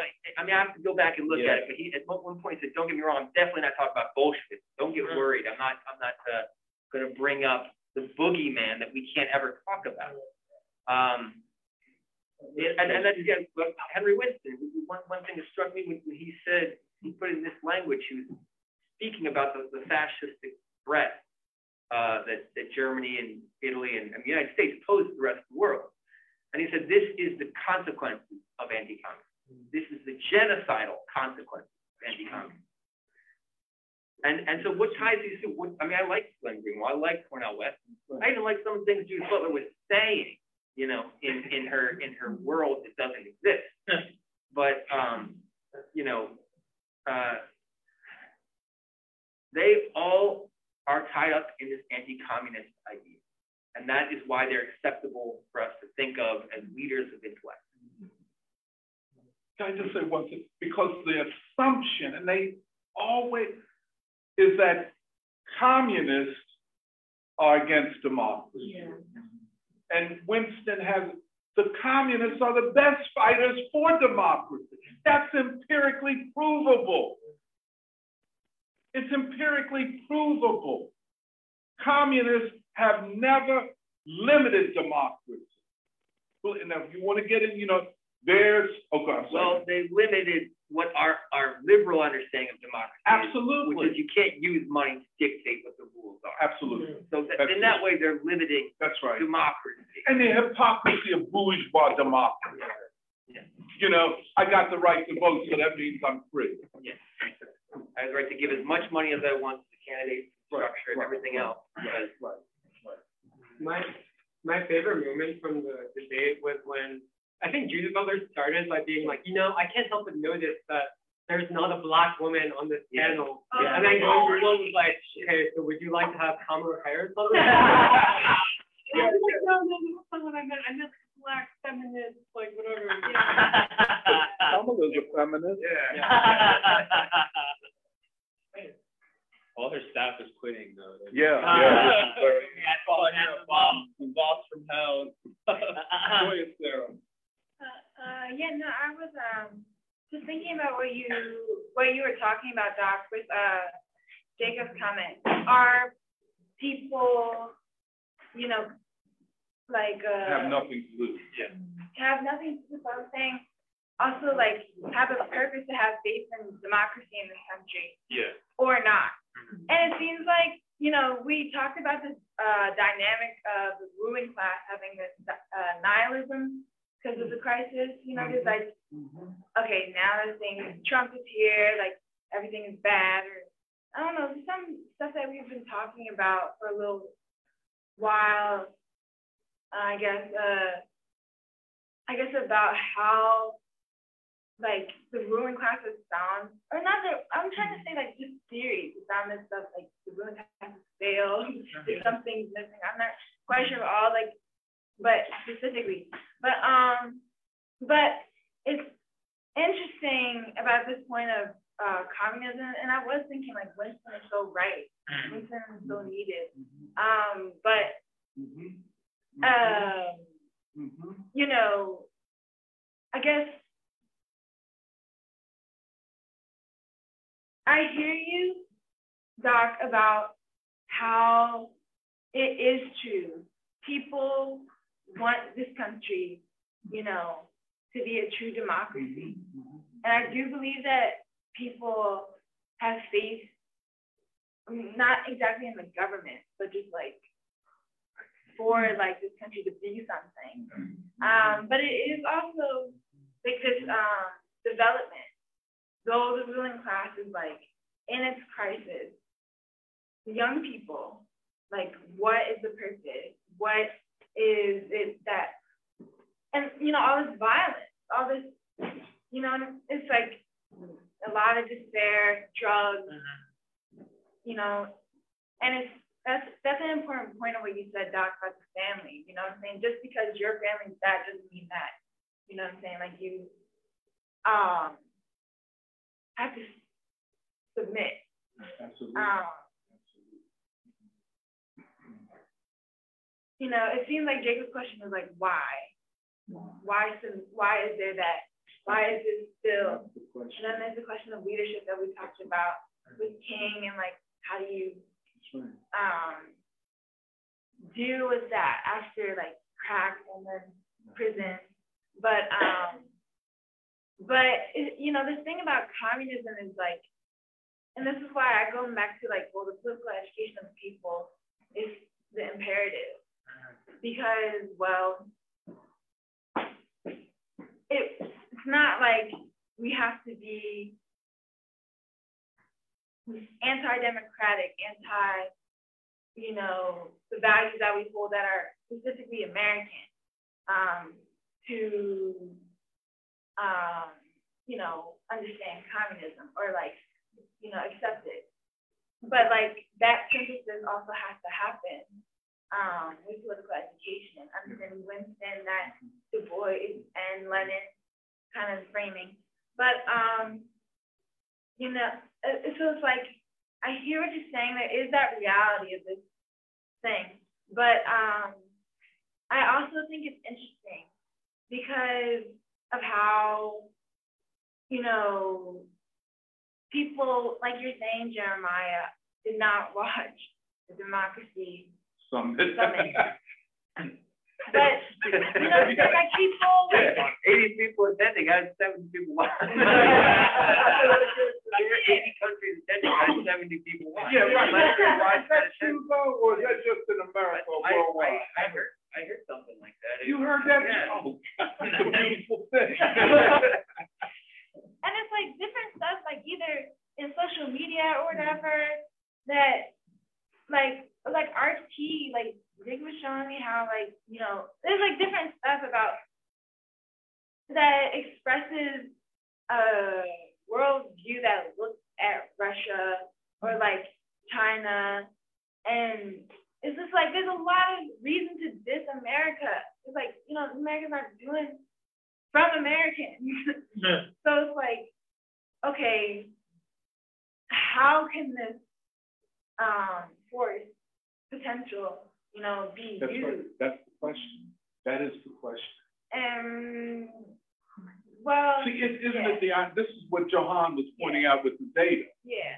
That up into the 60s and 80% of the people say that this democracy has to be radically changed and so on and so forth. And here's the president of this democracy lecturing the world on what democracy is. You know, you said he has no political or moral basis to even open his mouth. Right. I'm sorry, I didn't mean to. No, it wasn't nothing like that, but it's just like,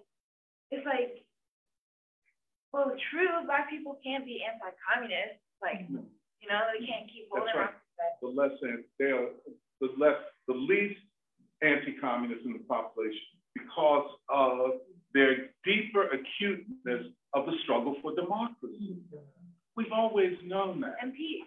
And peace. And peace. Absolutely. Peace, absolutely. Peace with your brother, peace with your son. That's right. That's right. That's where you get to the and could always see a similarity between themselves and other darker people. Yeah. Could always see that. And therefore, they couldn't, you know, swallow the whole line, hook, line, and sinker. And I still believe without that force, without Black people, you know, China needs that too. Absolutely. You know, Russia needs this. I think you're right. All that. I think you're right. And I'm just in conversation with you. You know, one of the reasons, and I was thinking about this apropos your point, because how do you explain what we have discovered is such a rich body of thinking that is Winston's book? Seem not to be on the radar. Explain these, quote, scholars of the left. Right. And they don't talk about Winston, they don't talk about, what is it? You know what I think it is, Sarah? That he was so forthright in attacking anti-communism. And you know, that's the thing. The other thing I was thinking about also kind of like this week was the organic thinker. You know what I'm saying? Like, when was it like, that's Black people, that's working people regardless. You know, like. And he showed the working person, the Black person, that you can be an intellectual. You don't have to wait upon nobody with a PhD. No. That's what Winston showed. With this city. If you take down public education, if you take down all the things that kids need, you know, like you already had mentioned, you know, like what has emerged, like this kind of sense, this crisis thing. And I'm coming back to the organic thing because I know that there's still potential for people to think right now. You say there is. There is. That's just right. Because, you know, just because, not any like, you know, but I think that that's important too, because we don't have to believe what the white man tells us. You know, like I don't have to be told what to do or like nothing like that. So, you know, it's just like what is morally right. And I think that's kind of what we have to go with right now. And it's difficult to see that because there's, you know, there's a lot of stuff happening within the Black community. But there's still a sense of truth. There's still the fact that there is truth out here. And it is wrong to kill XYZ. It is wrong to drug even your white neighbor, even though he's white and you should be mad at him or whatever, But it's still the same thing. It comes back to that point for me about truth, because I know or at least from like the bus driver who expressed it to me like yesterday. He was like, oh, why do you read all the time?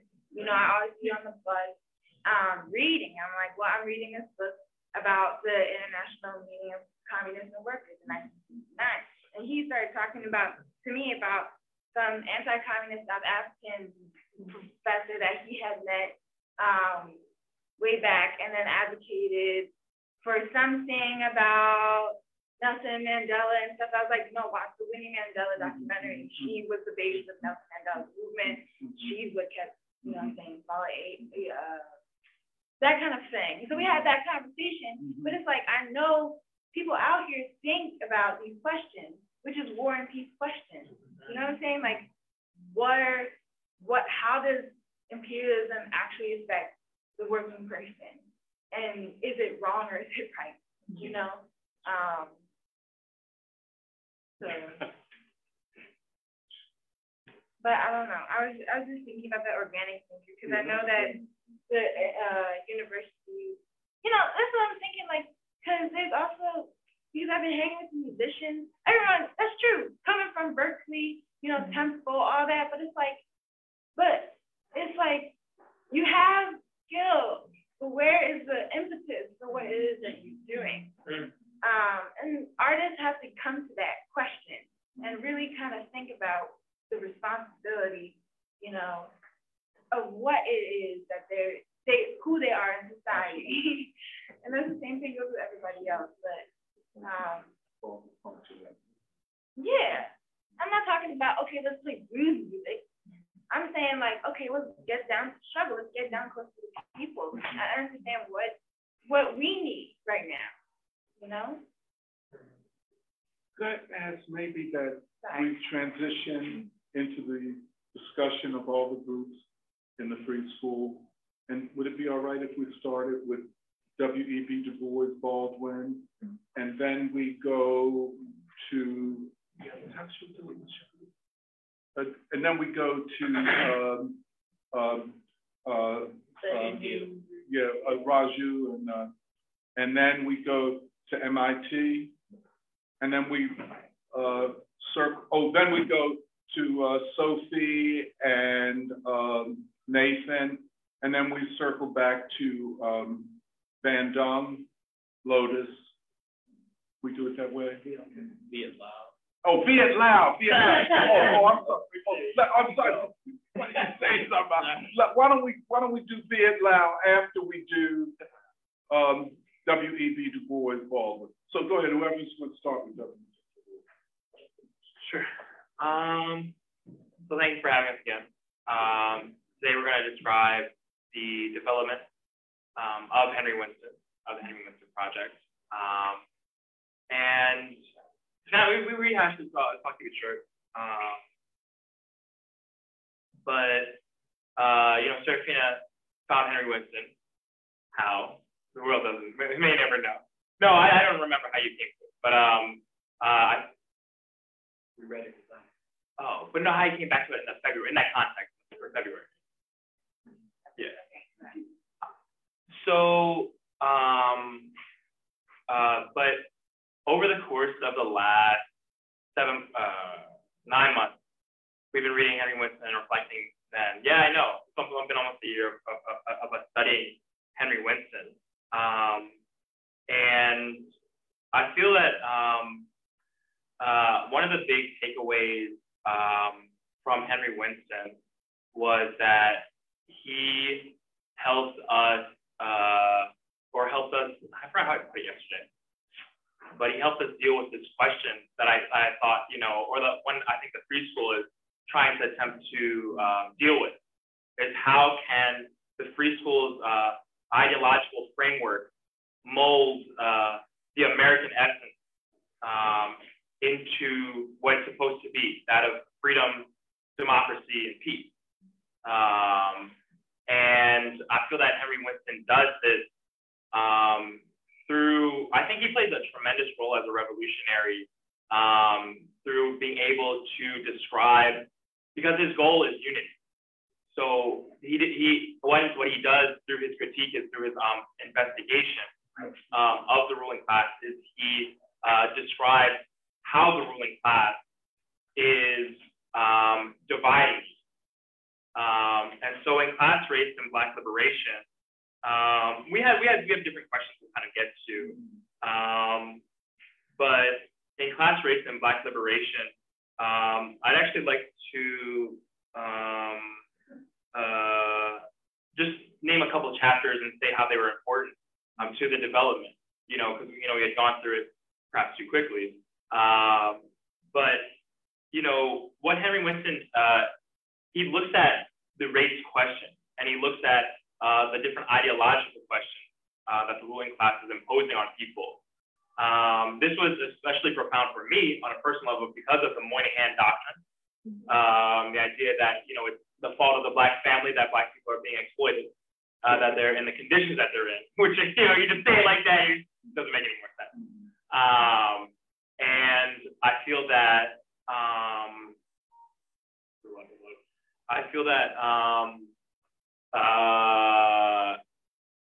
this is why I say that I leave that question, like how to mold the American essence, and I'm trying to find a better way to articulate that, you know, or to like put that more concrete. But because he is able to challenge the basis out of which people are carrying out political struggle.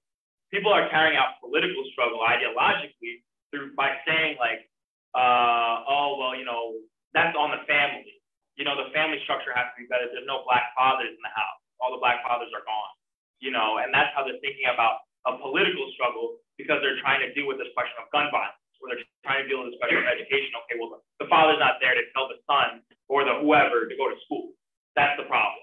And not the fact that the father was taken out of the house, that the guns are placed in the neighborhood, that the cocaine and the crack is placed in the neighborhood, that the houses are going to be gentrified, that, you know, K&A exists to devalue that area so that gentrification can happen, so on, yada, yada, yada. It's the black father, it's the black family. Thank you. And so there's different things. There's different things he kind of brings to the table. And I think I would like to read, or just state maybe two more chapters that I'd like to kind of look at, and then we can kind of go through the project or whatever. And so the one is the ethnicity, Monopoly's racist strategy. I like this chapter a lot. It was very short. It was like 4 or 5 pages. Yeah.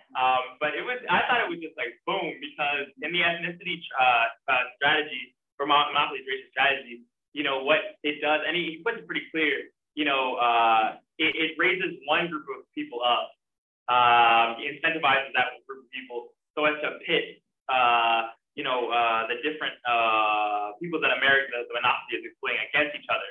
So, for example, you know, they would, let's say, like, Monopoly would raise up Northern Ireland to pit Northern Ireland against Ireland. You know what I mean? If this comes out today in identity politics, let's put up the queer, black queer, X, Y, and Z, you know, and then the quote racists are against the queer movement, against the and then Monopoly gets away with every crime it's ever committed, all the war crimes in the name of humanitarianism. And so I mean, and this also deals with this American essence that we're kind of at each other's. We move towards being at each other's throats first, before dealing with the conditions that are in front of us. Before questioning, like, okay, well, why is this happening in the first place? Like, why am I against you? It happened yesterday to me at work. Like, me and my coworker arguing, but we're both, first of all, being exploited, and they're both keeping us later than we needed to eat. The other thing, the other chapter that I would like to, there's a lot of good. You know, Henry Winston coffee shop, you know. Yeah, right, you know. But the other chapter is the nature of the white and black relationship. I think one of these two chapters was the fallacy of the internal colony. The idea there being that the white population is ultimately exactly a classless, you know, without, and all white people are ultimately the enemy. This is precisely the problem. Black people cannot progress. What Henry Winston, this is the important thing that Henry Winston. I want to get to the W.E.B. Du Bois, you know, how this all relates to you all. Yeah. Okay. Go ahead. Okay. This relates to us because it's giving us, like I said last week, I think the Henry Winston Project sets an ideological precedent for us. And it sets an ideological precedent for us because it's giving us new ways of struggle. And I think, you know, Serafina had said to me that, you know, Henry Winston moved us in a direction, kind of paraphrase, moved us in a direction that, you know, and pushed us toward something where I don't want to say Du Bois wasn't, but in a way that was much more present, like we could see Black Lives Matter.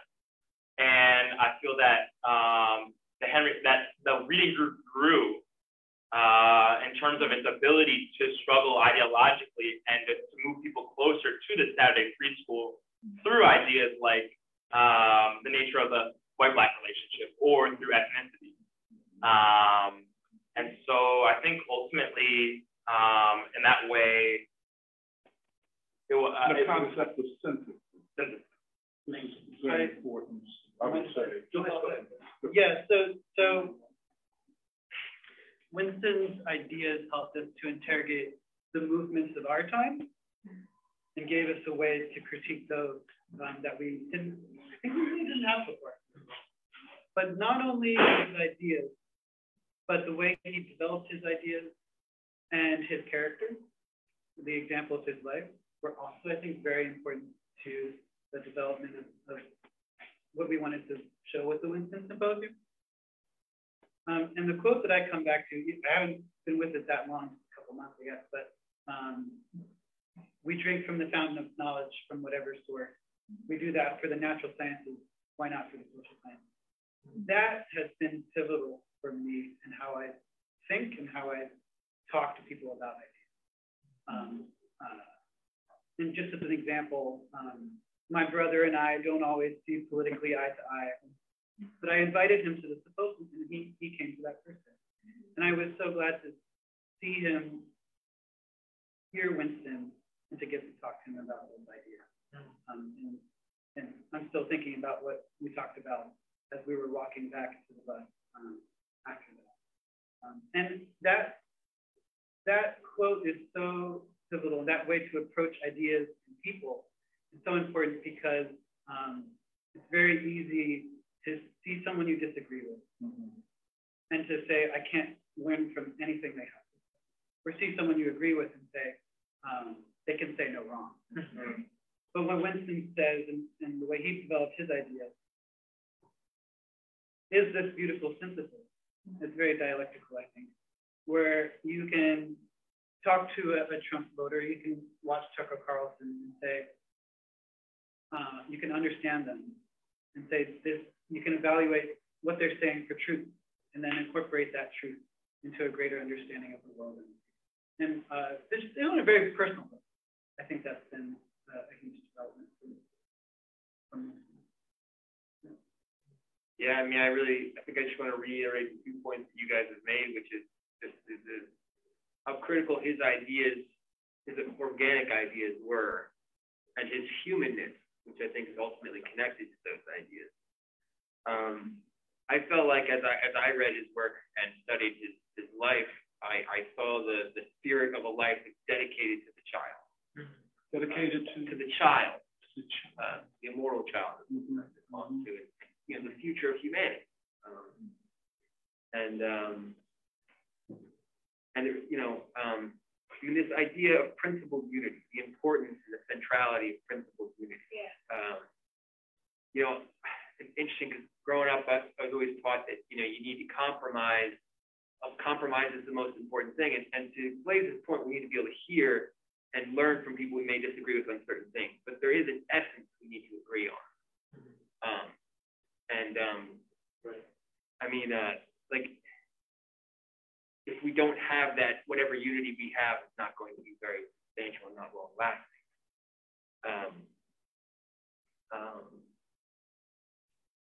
Yeah, this making difficult compromise, but holding firm ideological lines. Synthesis is not capitulation. Yes. Right. Say it one more time. Synthesis is not capitulation. Yes. Yes. Yes. Seeing things in their totality. This idea of separating the sin from the sinner is an idea I get from his work, although he doesn't say that explicitly, but just taking the ideas and remembering that people are people. The violence is perpetuated by an extreme right-wing person who's in an impoverished situation. I mean, that's a desperate person. That's not that's not someone who's using their full capacities of their human being. And so we shouldn't condemn any particular marginalized group of society this way.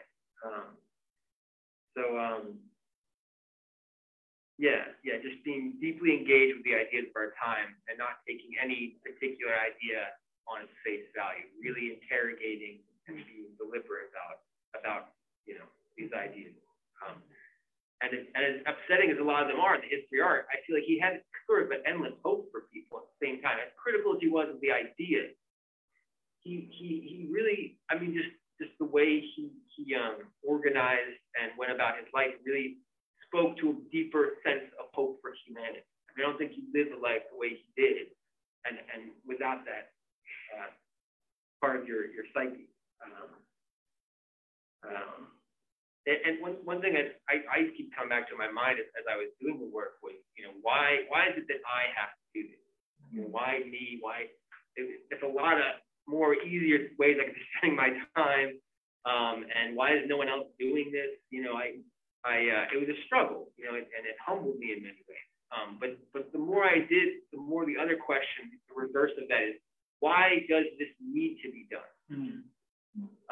And in this way, I kind of changed the way I was thinking from an exclusive, selfish way to a more inclusive version of myself. That self attached to this, rooted to this larger historical thing that we call humanity.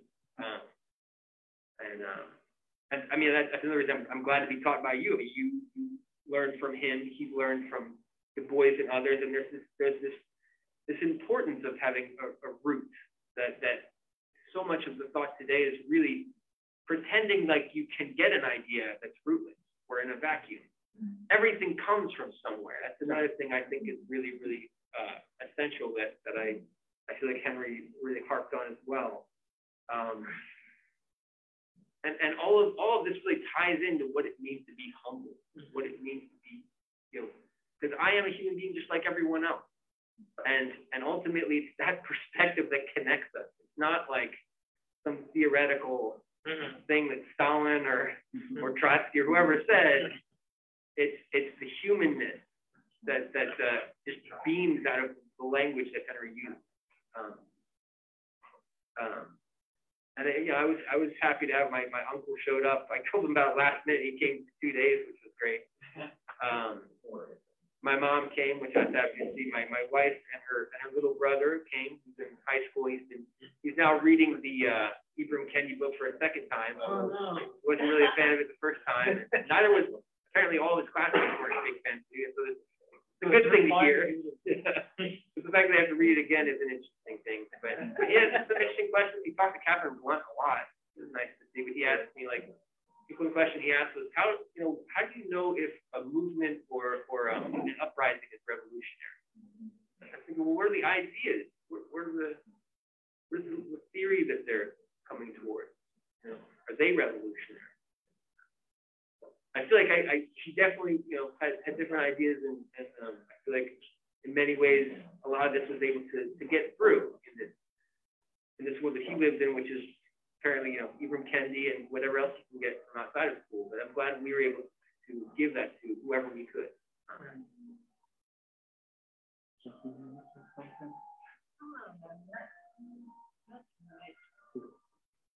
We'll come back though. Is it all right to go to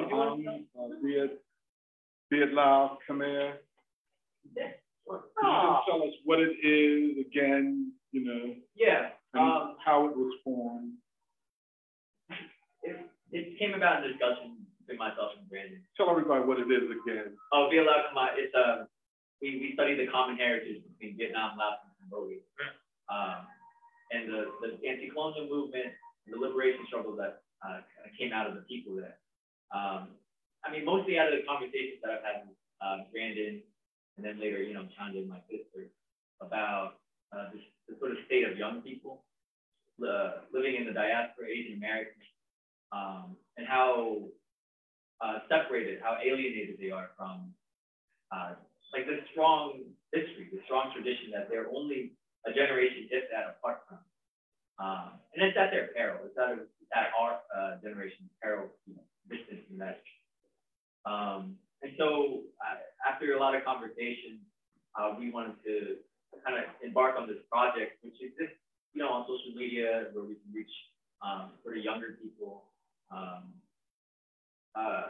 to learn about like the leaders, revolutionary leaders, what they were writing, how their partnerships function, but also I think a big kind of sticking point was like the Khmer Rouge and Pol Pot, and like how absolutely confusing that is for like academics or like people steeped in history like that. And so young people, I think, are immersed in like this kind of ruling class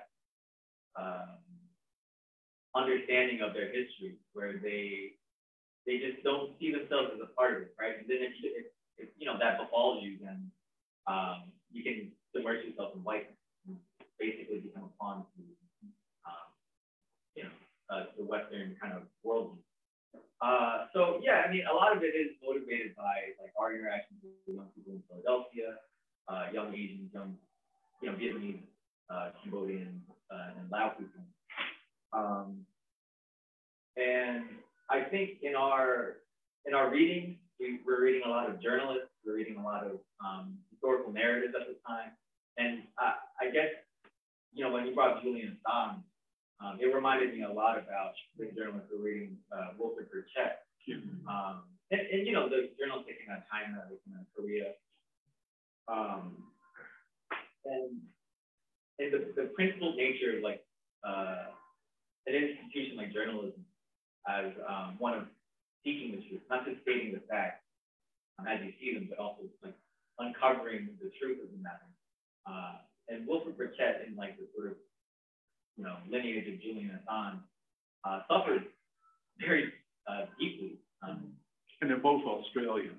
They are, that's right. They are both Australian. It really makes fun that Wilfred Burchett is his role model. Yeah. Really? Yeah. So, I mean, I can see very clearly like, the connection between Assange and Burchett.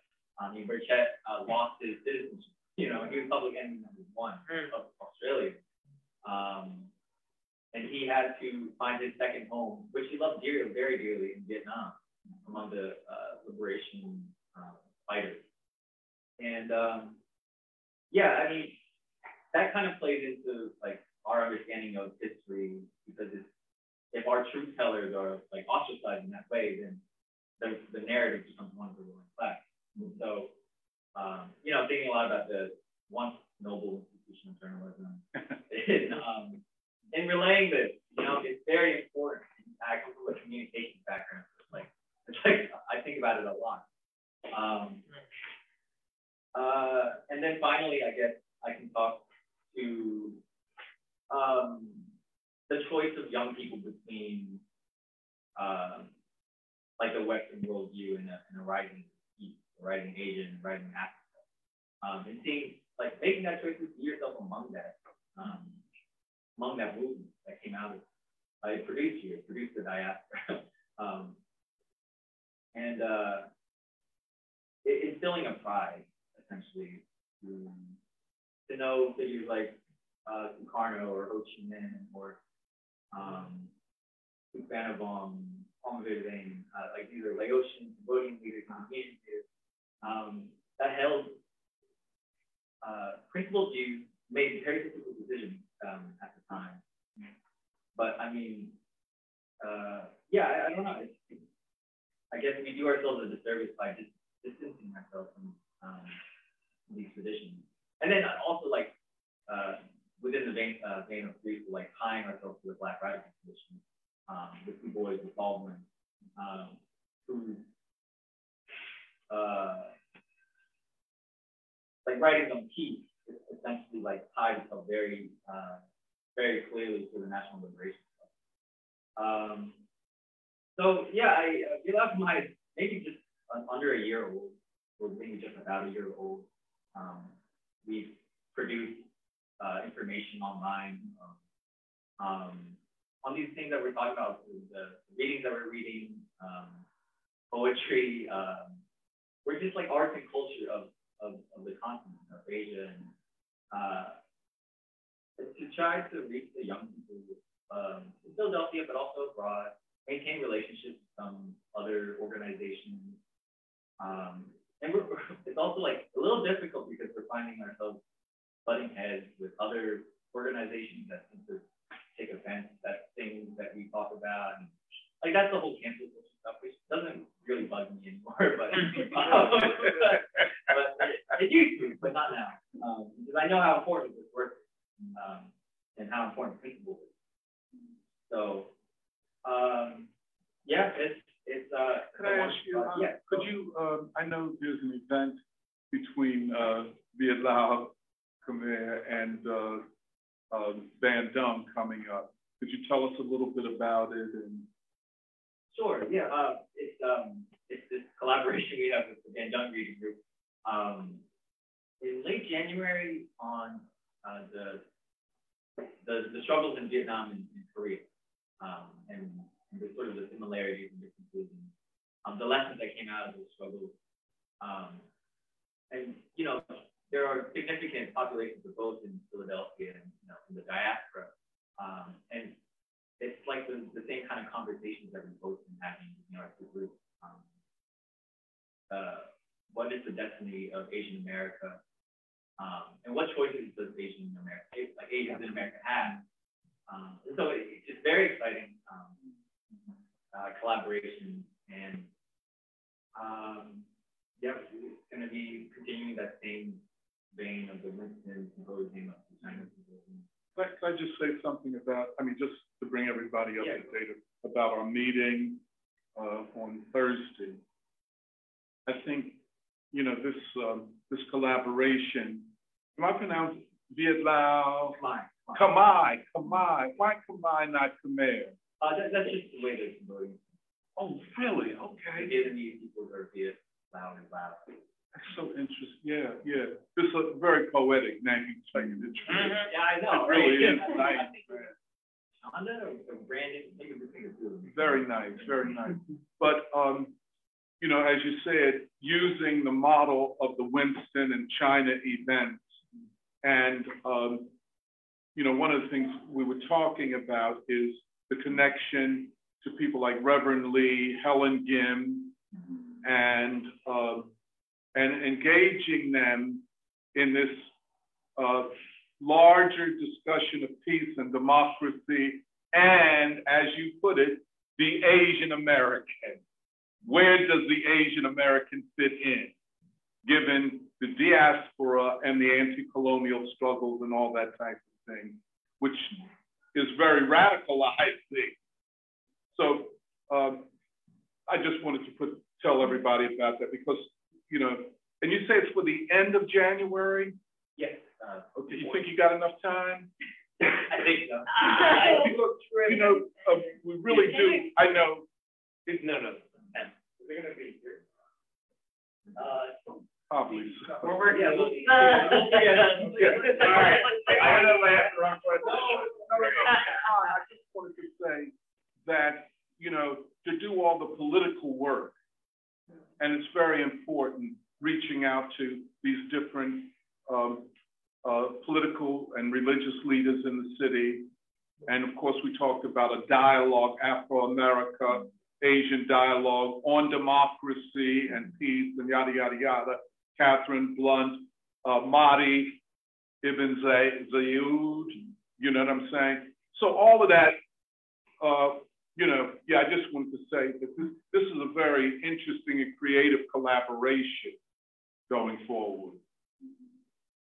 Anybody else want to say anything? Well, just that I think it's been really important and I think enlightening for our two groups to work together because we also come from, even though we're all primarily Asian, we come from different lives.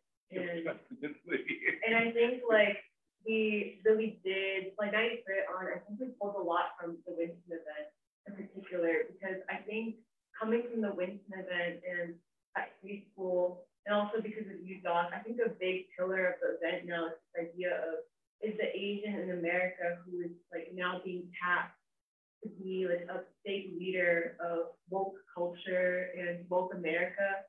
Are we going to be pawns of the American war agenda? Or are we going to learn from the lessons of Korean War, the Vietnam War, what it has done to Asian people, also what it has done to the U.S.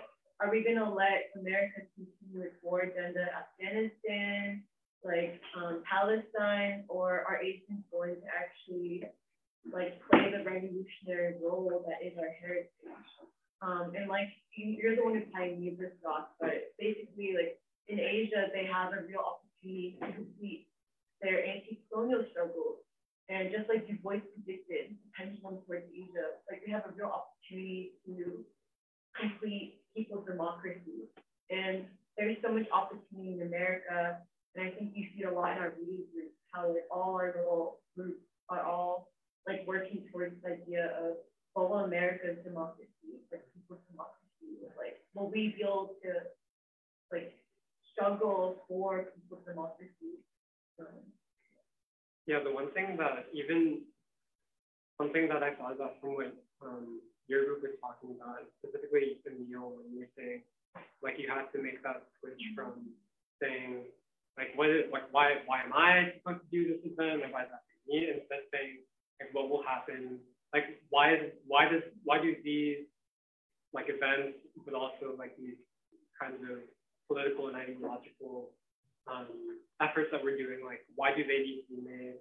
I don't know if you were pulling it from King, but King has that sermon where he's like he's talking about like the Jericho Road, and he's saying instead of asking what will happen to me if I help this man on the side of the road, instead you have to ask what will happen to this man if I don't help. And I think that's also, in a way, that's the question that we're trying, or we're hoping that Asians in this country can start to ask that question. What will happen to this country if we don't bring into it and inject that kind of spirit which we can inherit from our question with Helen. Remember, we're talking about a tactic to approach Helen. Yeah. I think you just framed it, Jerry. Helen Gim. Oh, Helen Gim, Councilwoman Helen Gim. You know, and Reverend Lee, of course, too. You know, yeah, I'm sorry, I didn't mean, but that's the formulation. That is it right there. What will happen to the country if Asians abstain? Given, as you say, the history, the anti-colonial history, the democratic striving that comes from, you know, you all are here, but you also have a heritage. It's very, I think that works. Because, you know, we were thinking, because it's all, you know, it's political. How do you approach, you know, these very important public figures? I think we just, okay, should we move to Sophie and Nathan? Yeah, I think this relates Speak a up, lot. Sophie. I think this relates a lot to, especially your introduction this morning about the lack of a broad education, and also Sarah, if you know what you were talking about, like the young person has nowhere to turn right now for genuine leadership and a genuine outlet of political expression. And so the last few weeks, Nathan and I have been talking about how we came into the free school and this work pretty early in our lives, and we still have at least 2 more years in universities, and that it's been hard to connect with other students and share these ideas in an organic way, and to have that mutual trust between us and other students. And yet we see that there's a real need for it, and that there is potential among students, but the best that they have is, like you said, these groups that are ultimately arms of nonprofits like Police 310 and other groups that, you know, they try to do something real, they try to get to the community, but they just can't because they don't have the fundamentals straight. They look to people like Rick Kajewski and these other agents in the city, but we've been trying to. Now, your group is specifically focused upon students, is that? Yes. Okay, now I understand. Yeah. That's, because the way that Lotus has evolved we've realized that bringing students into it now would not be politically correct, and it also would just be immensely difficult. So we're asking the question of what ideas and issues are on students' minds right now, because we know they're thinking. It's impossible to be in Philadelphia and not think of the immense contradictions in the city. What does it mean to be at Penn in the center of safety while like around you, Black people are dying, people are being pushed out of their homes? People are asking these questions, but like what is actually to be done here? What is the young person's role in the city? And we think it's really important that students have an alternative place to discuss these ideas. Yeah, so we're trying to build something organic and welcoming to students across Philadelphia, Penn, Temple, Castle, including like what groups exist on these other campuses that like we could build with. Do you want to add anything? Yeah, sure. Kind of like what you were saying, Sophie. I mean, like the university has like a lot of potential, but a lot of that is like wasted. Like you have the engineering students, they could become, you know, the war makers.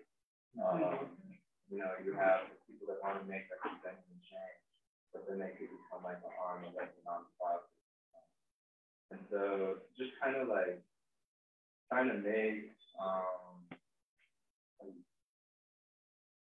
I guess like an ideological break from like the university to understand like what is it that I can do like as a young person to stay, or I guess even understand you have to stay like stay in Philadelphia and the world, and that like the choices that you make right now you have to consider. So yeah, just to kind of break, because like students are really funneled, I think, into many things that like end up being selfish. Like if you want to go into activism, you have your groups here. If you want to do something else, but there's no real like space yet to really discuss the fundamental question of like why even are you going to university? What even are you trying to accomplish? Yeah. This is very, I know, if I could just say, I know Michelle had brought this up, this idea of the immense potential among students at the University of Pennsylvania, and I would say also at Temple. But there is, as you said, no place for them to seriously reflect upon and discuss, you know, what is happening to them and why they're in the university, and, you know, what they, like you say, what is their purpose in life? What is their moral grounding? I think this is huge. Yeah, and it's been on our minds for a long time how to reach students, because they're our peers. But in a time when there isn't like a principled issue that students can unite around, and the consciousness is really low, there's a lot of competing distractions, but you know, like but then the other side where students are so depressed because they're literally dying for something to give their lives to and they just don't know what it is, and us also sympathizing with that and admitting that we don't know what the most powerful student movement would look like right now, or what this group will turn into, and earnestly being like to other students, what are you thinking about?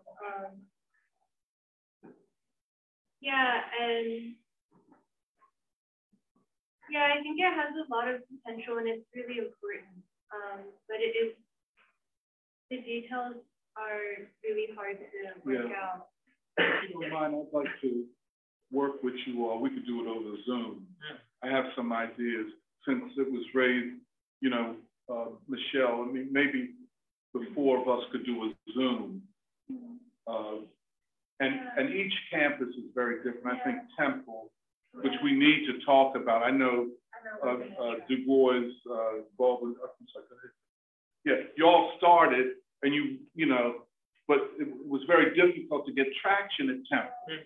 You know what I'm saying? The ideological conditions are very unique to Temple, given the way the African American Studies Department is configured and all of that. But go, I'm sorry. No, I just want to add, I would say that it's a different, at least in advertising. Okay, well, like, I don't know what angle it is that you guys are going at it, but from what I'm hearing about it, in terms of being, okay, students can come and sing. So that's different than being like, okay, we're a Black organization doing X. Right. Because at Temple, there's all that anthropology stuff to it. So I don't know, but yeah.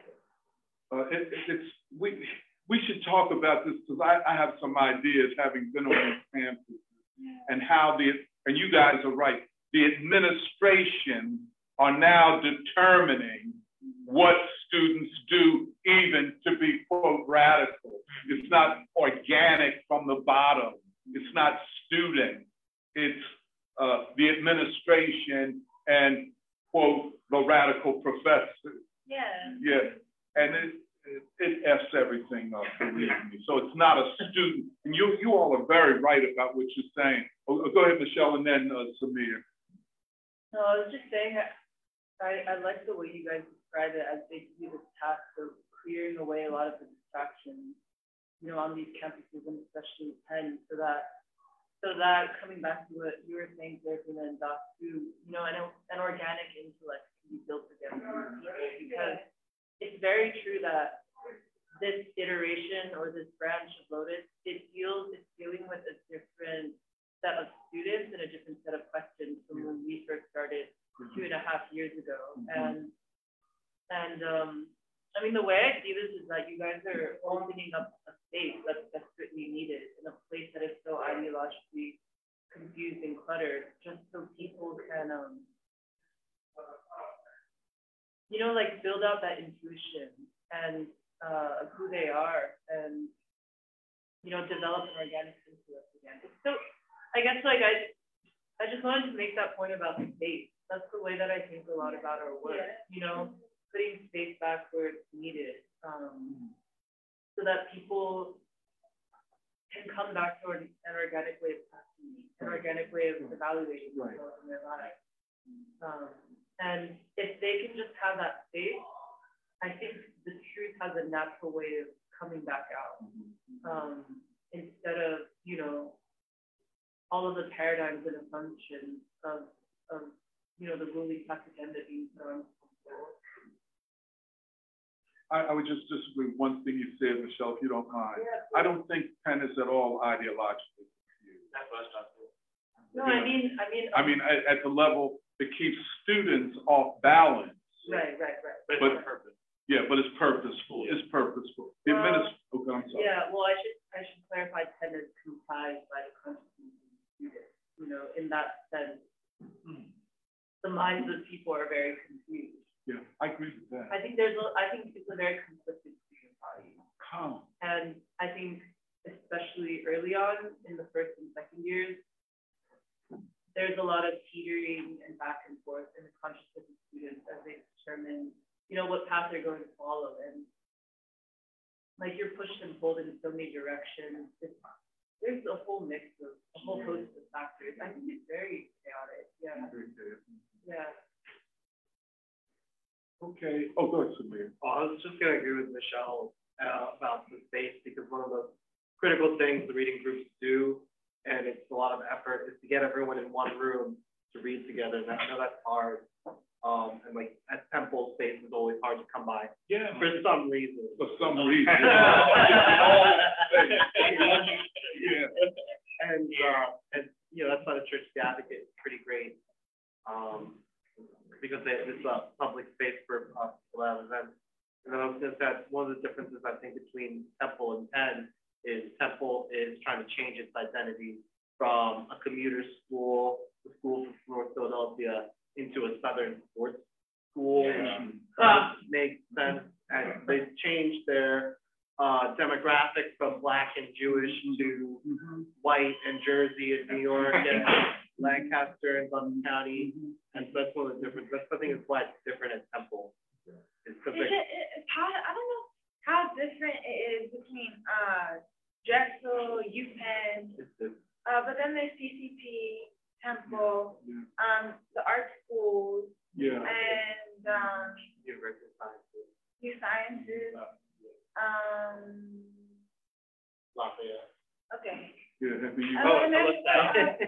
LaSalle. LaSalle. LaSalle, St. John. Oh, St. Yeah. There's a lot. That's interesting. It's a beautiful thing. Yeah. Well. Students having so many people studying in the city. Yeah, well, because education is a profit-making industry, and it's not about the students. Right. So these universities can proliferate, and they're exploiting students in so many ways. I agree with you. Yeah. And to keep them paying customers as long as you can. Yeah. Well, this also reminded me of something that Sophie had brought up in conversation, I think, the speaker last week, which is about how in the autobiography of Father Paul Washington, he talks about how Penn students, like anti-war Penn students, would regularly meet at the Church of the Advocate. And I was thinking about how there's this tradition of students who identify as Penn students but interact with the city in a peaceful manner. And I also thought of how Lily herself was a Penn student and she chose to go to North Philadelphia. She was going between the two, when she first came up to the village. But now, the consciousness of students is such that it's either they're Penn students or they shed that identity entirely because they're so ashamed and they become a Philadelphian. Like you go up to Kensington and you join PSL, but you don't want anyone to know that you have any affiliation with Penn. And so part of this is also restoring like a more principled relationship between Penn knowing that it's an important institution in the city and the rest of the city. Wow, this is very interesting. Could I, if you don't mind, could I go on to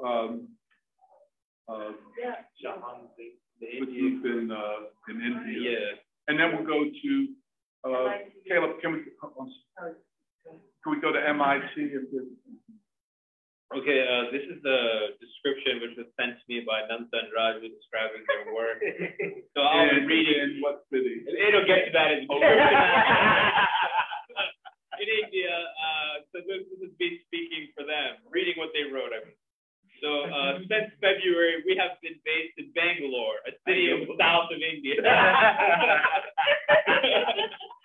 In April this year, we organized an event commemorating 50 years of the liberation of Bangladesh and remembering the heroic Sheikh Mujibur Rahman. For this event, we had an online discussion with Dr. Montero, Professor Prabhat Patnaik, and Rahman Sobhan, who was a colleague of Sheikh Mujib leading the international campaign for Bangladeshi liberation and was also a member of the First Planning Commission of Bangladesh. The discussion brought to light the importance of the united front formed by Sheikh Mujib for the Bangladeshi struggle, the role of imperialism against his attempts to form a state of the whole people, and the solidarity given by world forces to the struggle, including Philadelphia's own longshoremen. The discussion also highlighted the importance of the rise of China for third world nations like Bangladesh. In October, we organized a series of events to commemorate the centenary of the Communist Party of China. We formed a temporary committee for friendship between the Indian and Chinese people. We approached a broad set of organizations to partner in this endeavor. This included the Gandhi Global Family, the Khwaja Ahmad Abbas Memorial Trust, the India-China Friendship Association, and the Forum for a New South Asia. Unfortunately, we did not receive support from the organized left. Nevertheless, these particular organizations constitute a broad section of progressive forces in India. Our first event was a film screening of the movie Dr. Kotnis Ki Amar Kahani, Dr. Kotnis' Eternal Story, in Bangalore, to celebrate the life of Dr. Kotnis, an Indian revolutionary who gave his life to the Chinese struggle. We then had a discussion on the parallel but distinct nature of the Indian and Chinese struggles. Our final event was a discussion between Martin Jacques and Sudhindra Kulkarni on the collapse of the West and the rise of China.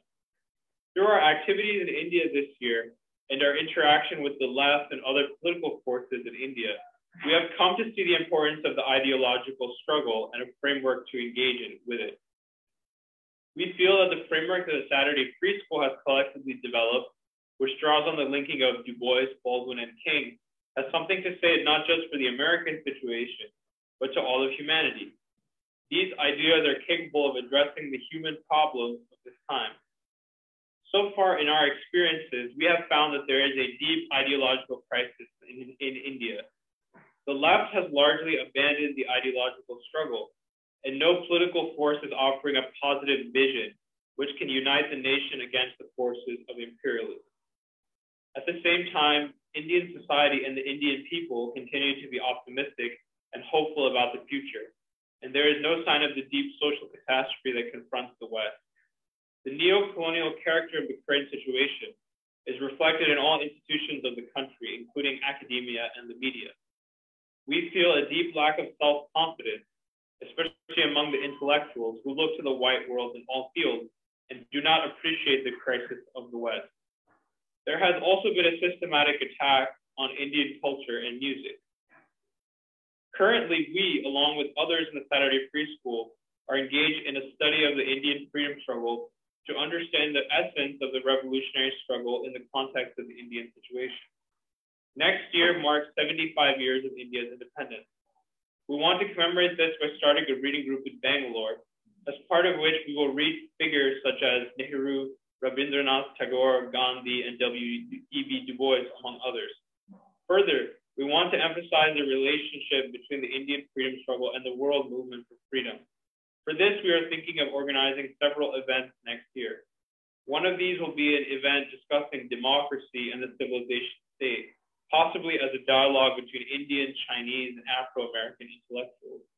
We are further thinking of an event on Du Bois, Lenin, and Gandhi, trying to synthesize the thinking of these different revolutionary figures for our time.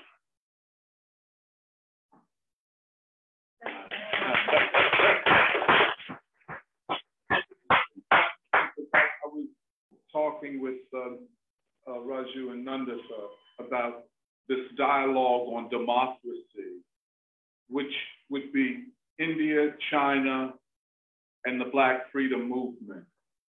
And, I was very struck by how, I use the word subversive, this kind of conversation is in India.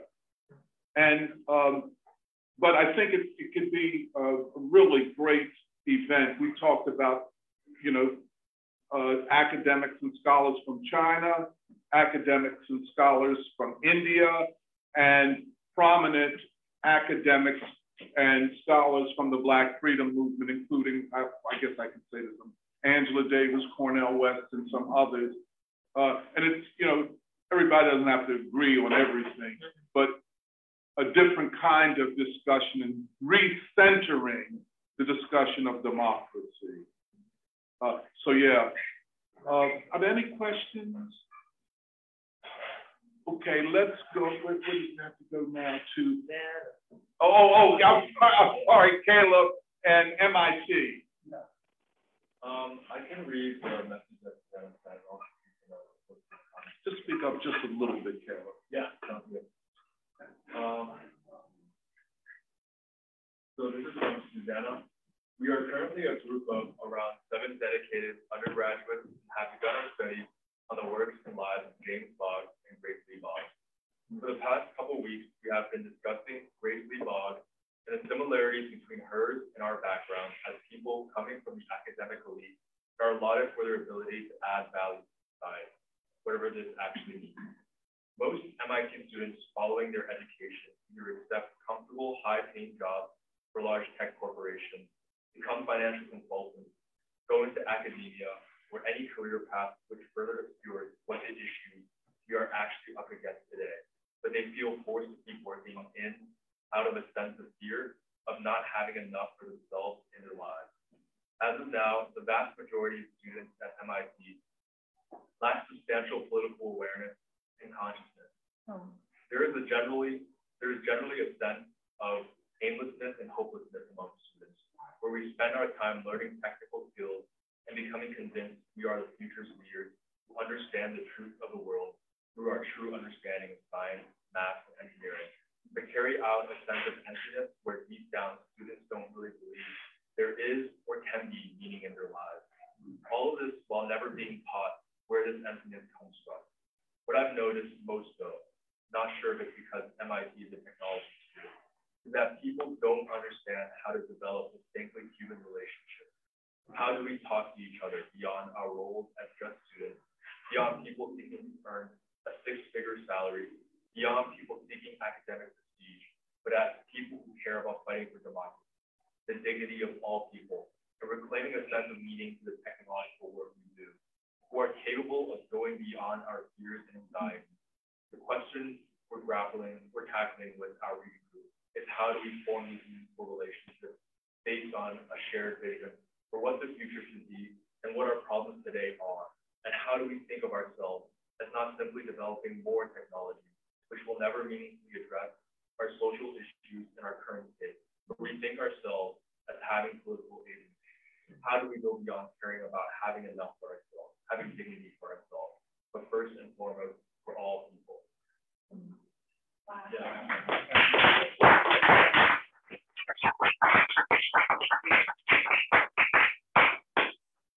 I think we have to do more to get them down here more often.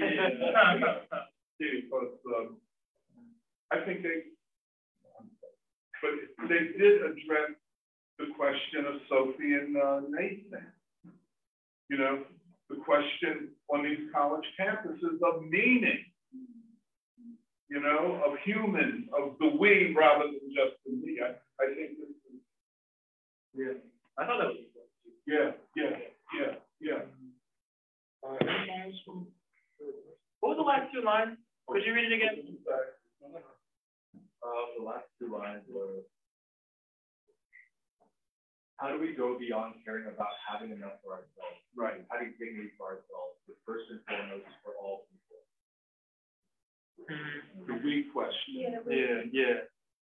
What was the line before that? I'm sorry. Read the whole thing. Sideways.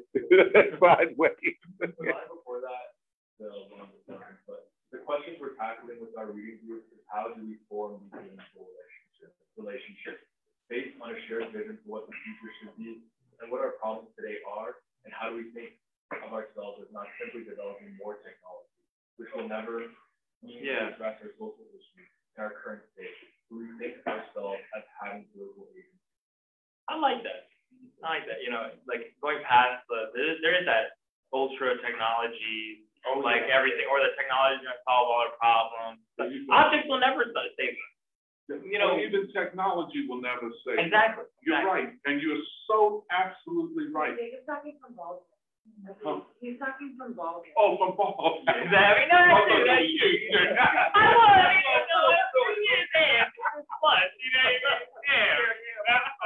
What I am saying is I think it's important that there is a type of, or that they're striving for a political agency. And especially in like MIT is like, I don't even know, like, you know, I'm being from X, Y, Z, and MIT seems like it's like such a dead zone, or I don't know. I don't know. It's just like it's a very powerful place. That's not what I'm saying. In fact, that's where Noam Chomsky comes out of. Okay. I'm saying more so just so much technology driven. It just seems like I guess spiritually, that's kind of what I'm saying. Maybe. No question. Yeah, these tech schools, it's like a difficult environment. That's what Carnegie Mellon. Yeah. Like the undergrad. I don't know. Yeah, I mean, they kind of feel like they have the statement says they don't really think about anything except technology, six-figure jobs. Like everybody's just it's hard to get them interested in it. In my experience so far, but anyway, professors are helping. Well, this is very important what you said. But see, that mindset that you're talking about, Jay, has now morphed over into the human and social science. Yeah. You know, this technological, positivistic, you know, approach. And so digital humanity. Digital. That's the latest thing. They're encouraging everybody to do that. You know, why don't you like take Du Bois and make like these? What do they call those things? Word maps. Word maps. Yeah, word maps or like these things where you make like a data map for like his degrees of removal from like other people like William James or whatever. You know, that's the type of thing. Just don't actually read and try to understand anything. How can we quantify it? That's where most of the money is. Using quantitative, data-driven, cloud computing, all that stuff. Yeah, the crisis of meaning. Yeah. I can't imagine what it's like to be a student. Yeah. And so try. The thing I wanted to point out from Susanna's message is when she said, whose message? Susanna, what Caleb read, that we, as students and young people, don't know how to have genuine human relationships anymore. And this is why there's no student movement right now, is we don't even know how to come together and be like, how are we as young people responsible, and how are we going to be a force of history and an agent and have political agency anymore? It's like we're so weak, the conditions are so bad that the best we can do is like make a mutual aid donation because we're Penn students and we feel guilty about being at Penn. But what Susanna's talking about is so important because like if the MIT student can transform into someone that can see themselves as an agent of change on the human level, then that means that our generation like has so much to gain and so much to create. No, that's not sensitive. I just admire the way we're doing this. I admire where we're all kind of coming from and the goal that we want to achieve. I think it's a really good thing. And I think that, you know, from what you're saying, Sophie, like, to be human beings, to be able to contribute something and make something out of this country. Like, same thing, scientists who have a role in building society, you know? It's the same thing, artists who have a role in building, you know, making something. That's the thing with the child, that's the thing with the question of democracy. Really, or even the Russia and America, understanding that we all kind of came to, being able to see a society in which people, politically educated people, were able to have the dignity and build what they found fit for their situation and what they needed. And I really admire that what this means is, like, it has an ultimate goal of politically educating others around us, you know, to be able to rebuild society in the sense I'm saying rebuild in terms of this crisis that this country is facing. Like, we really, in a way, to me, and I don't mean to get too excited, but it is something that, it is a heavy responsibility.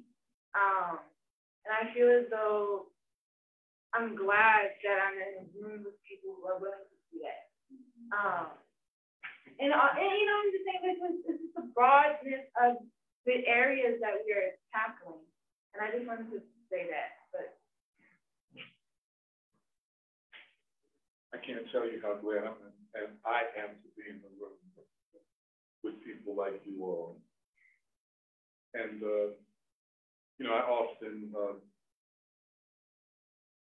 think about my own role in all of this because, you know, age-wise, I'm not in your cohort. You know what I'm saying? And, but it is not a problem for me at all. I just hope it's not a problem for you all. So what? I don't know, you know. No? I just hope not. Well, that's gonna be challenges though. That's what. Pardon me? There's gonna be challenges. That's what's gonna happen. You know, like there's gonna be a lot of what we're dealing with is people. Yeah. And by the singularity, you know what I'm saying? Like the one person comes in and all their problems and stuff. Yep. And then, you know, our group and all our problems. Now we got other people coming in with all their shit, and then we gotta do that. What Emil pointed out, build a principle of unity with forces that you know. But there's gonna be that. No, but I'm just saying I don't feel any disconnect from you all. Okay. And the way you all talk is the way I would talk, whether everybody in here was my age. Well, that's true.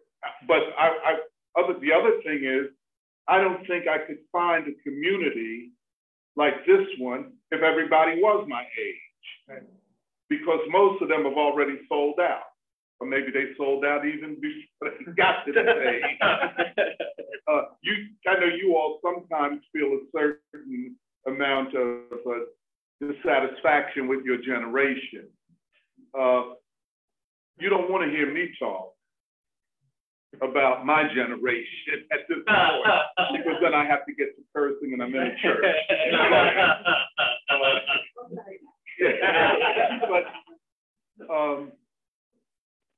I mean, you all do constitute what is in effect a vanguard, and I mean that in the broadest sense of what Du Bois would call a guiding 100, a leading group who lead with ideas and with art and with genuine concern for people.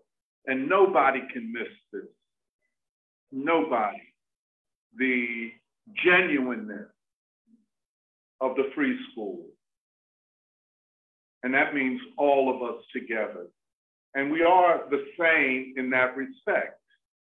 Our values make us who we are, and we share these values, and we work so hard to develop these values. I guess you would say it like that. But I don't know. Another time I'll talk more about how I see my role. And first thing I would just tell you, I have no interest. I don't try to in any fake way abdicate my responsibility. You know, in a fake way, well, let us all come together. That doesn't appeal to me. You know, huh? That's not how we get together. No, that's not. But, you know, I have a very unique experience, not just because I'm older than you all, but because I've had a unique experience. And I grew up in a different period of struggle in the world and in this country. And that's what I always try to share. That's why I'm always telling stories about different things and such. And then, of course, I'm from here. I've always grew up in Philadelphia. A lot of it, like Father Washington, I know him. I know a lot of people in the city. I know the way the city kind of works. And so I would not abdicate my responsibility to share all that I know, all that I have experienced with you all. And I'm not one of these people who is trying to hold back. If I know something, I'll share it. And that's what I try to do in the free school. I sometimes, and this, how do I express this? You know, when people leave the free school for whatever reasons, and there are many reasons, and like Serafina said, the human factor. And the human factor is a complex thing. People sometimes have emotional, personal problems. And I could identify people who have experienced those in the free school, and they just have to leave. You know, it's not that they're against the free school, it's that things are going on with them and have been going on with them. Others leave for ideological reasons, often obscured as other things, but nonetheless ideological. Some people leave because they can't have their way, you know, in the free school. As you know, our experiences kind of proven, it's good that they didn't have their way, some of them, because I don't know whether you remember, you guys, anybody here remembers this, but if Meghna was, I guess you were around, Johan, we had some serious battles with identity politics people. I mean, when we had to read Audre Lorde, I know I had to read the biography, Audre Lorde's biography. We had to get clear because it was a question of Baldwin or Audre Lorde, and it was that question. And people, you know, left really. I mean, I know of Meghna and Nonetha were here. They could describe just what I'm saying. People left angry. And they accuse, see, there's this thing, it's not a matter of whether you're trans or not trans, gay or not gay. That's not the question. The question is the weaponization of it against the working people and the democratic aspirations of working people. And come on, that's what it is.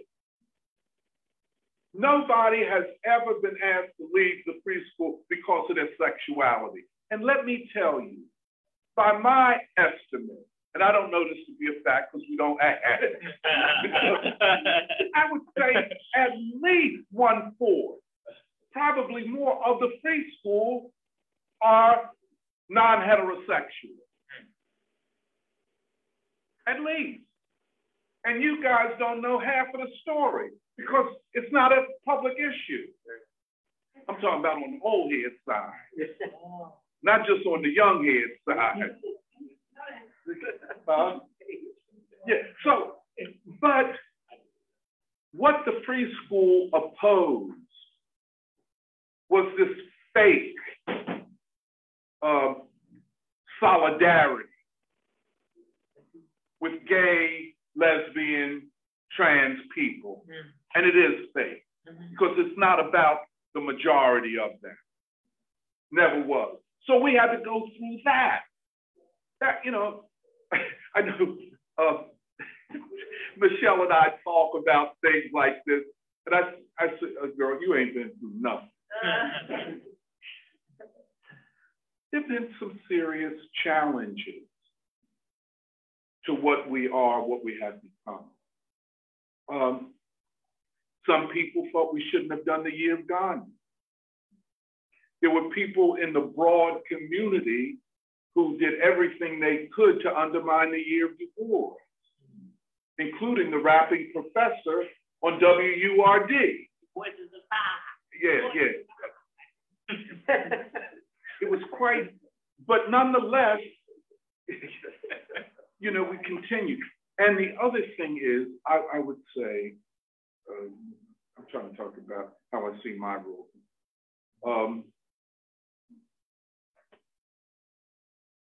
I was just going to say, I don't abdicate my responsibility to be at free school every week, to be on time at free school, to think about how we're framing the week's discussion. That has fallen upon my shoulders. That's my responsibility. I'm not taking this away from anybody else, but this is what I must do. You know what I'm saying?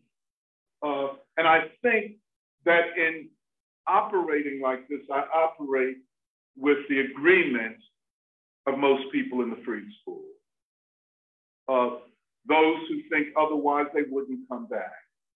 But I think those who think otherwise have resorted to pettiness and just trying to find some way to find something wrong with something that's so good as the free school.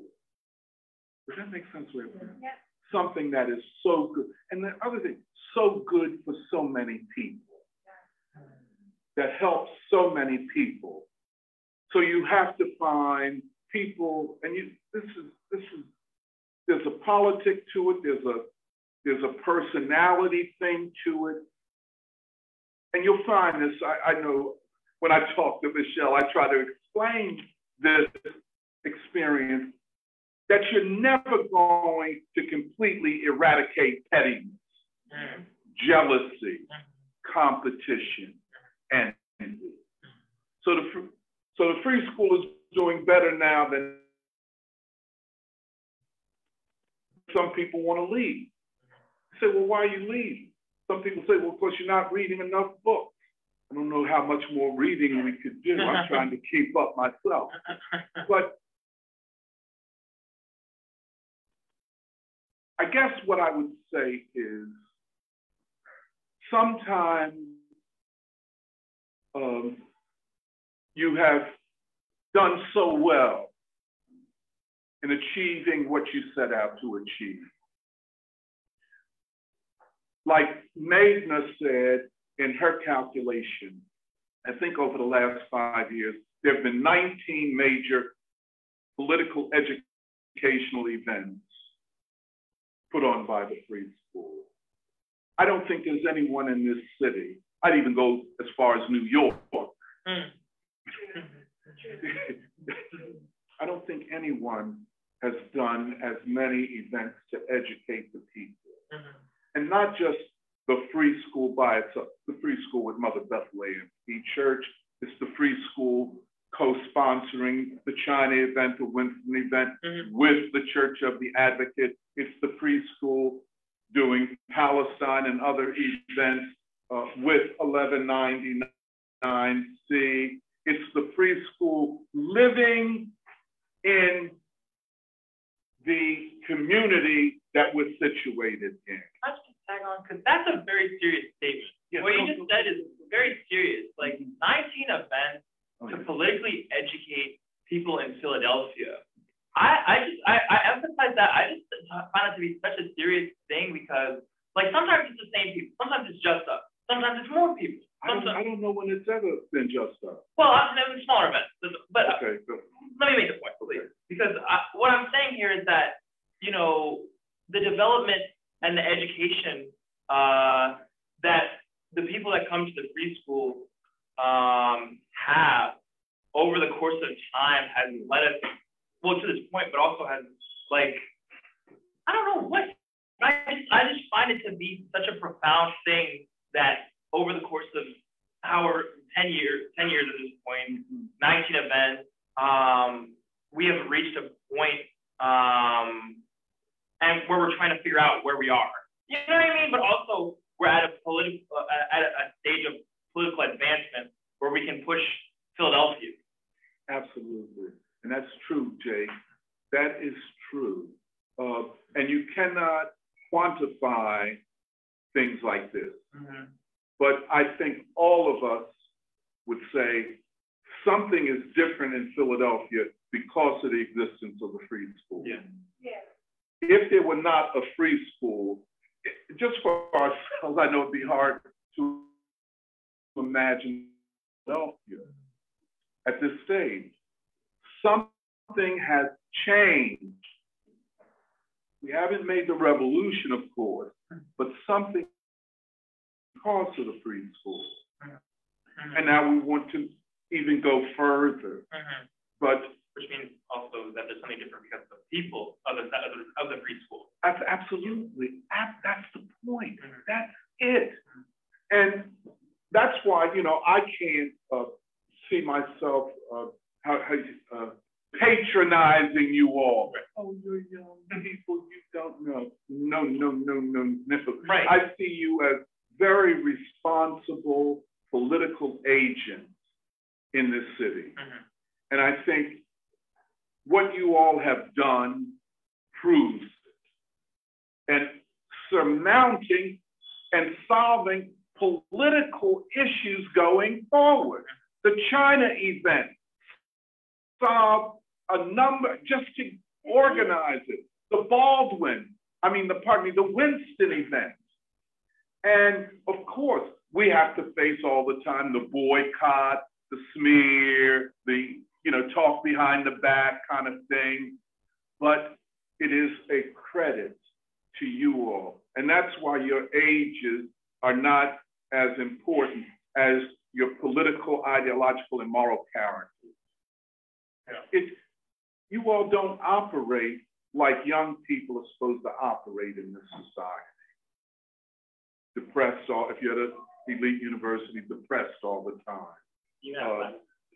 You're here on Saturday at 10 o'clock and earlier. I mean, which means that you weren't out drinking all night or smoking weed all night. You know what I'm saying? That you have to be here, you're here. And then the organization of all these satellites all over the place that are doing different things, specific things. It's such a statement. But the other thing is, I would just say, going forward, there's still questions. And these are, Michelle asked the question of transition. Tara asked me this question too, about the idea of the Vanguard Party and how would it function? Or she asked me something, do we need a Vanguard Party at this time of the Leninist type? And I think that's a question that's on the table. Really? Oh yeah. Well, when I say that, because of the great history of Leninism, what it achieved, what it contributed, yada, yada, yada, yada, yada. Well, but maybe we're in a different stage of history. And the form of political, social organization will be different. I could talk about that a little bit more.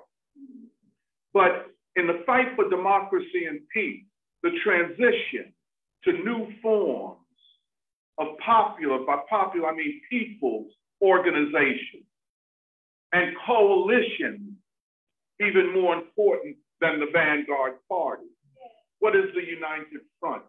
What is the role of the church? What is the role of the union? What is the role of especially the historically Black institutions like universities, yada, yada, yada, yada, yada. That is the big question, because people will move not because they are led in that sense of a singular leadership, but because they are organized. And this is a big question. And I think that the free school comes closer to what might be the movement of a new type in a world that is unlike anything previous revolutionary generations have imagined or seen, for a lot of reasons. But I just want to say one other thing about my role. And sometimes I'm conscious of how our ages make us different.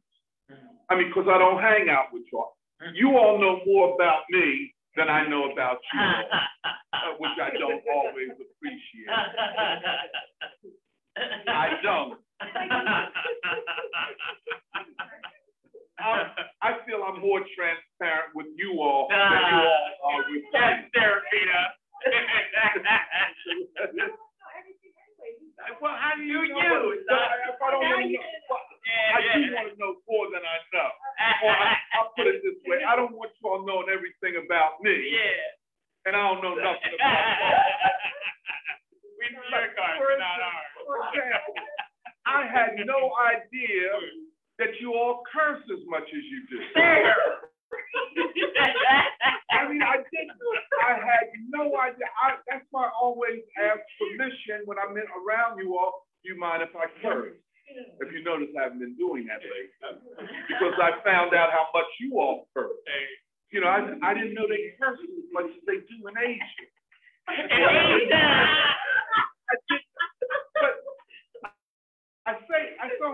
examples that I just don't know. I'm more transparent with you all than you all are with me. I feel. I may not.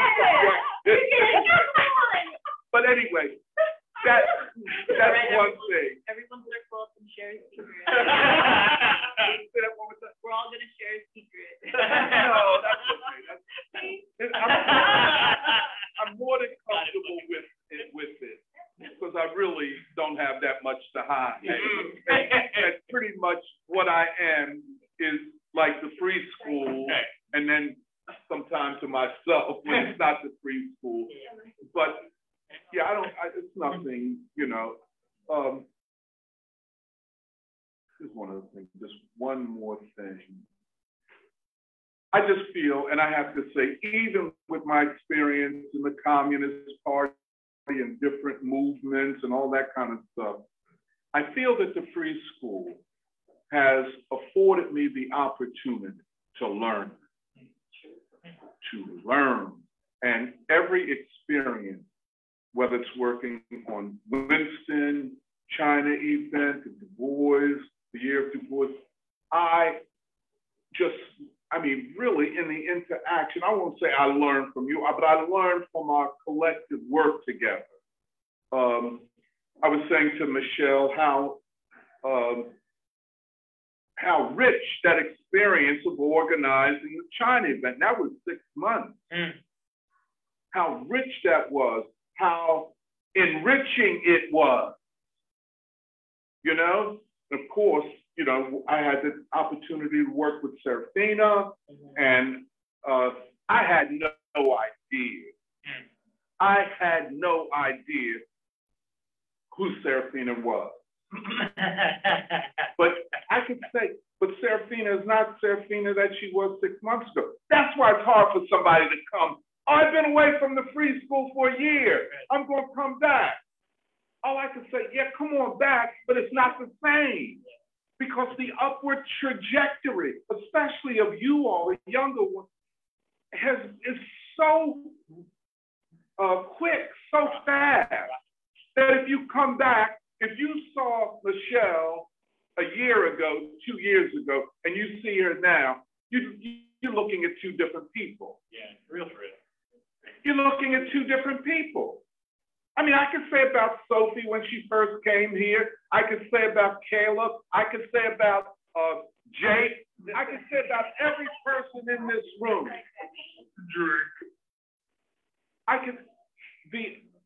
The transformation has been so dramatic,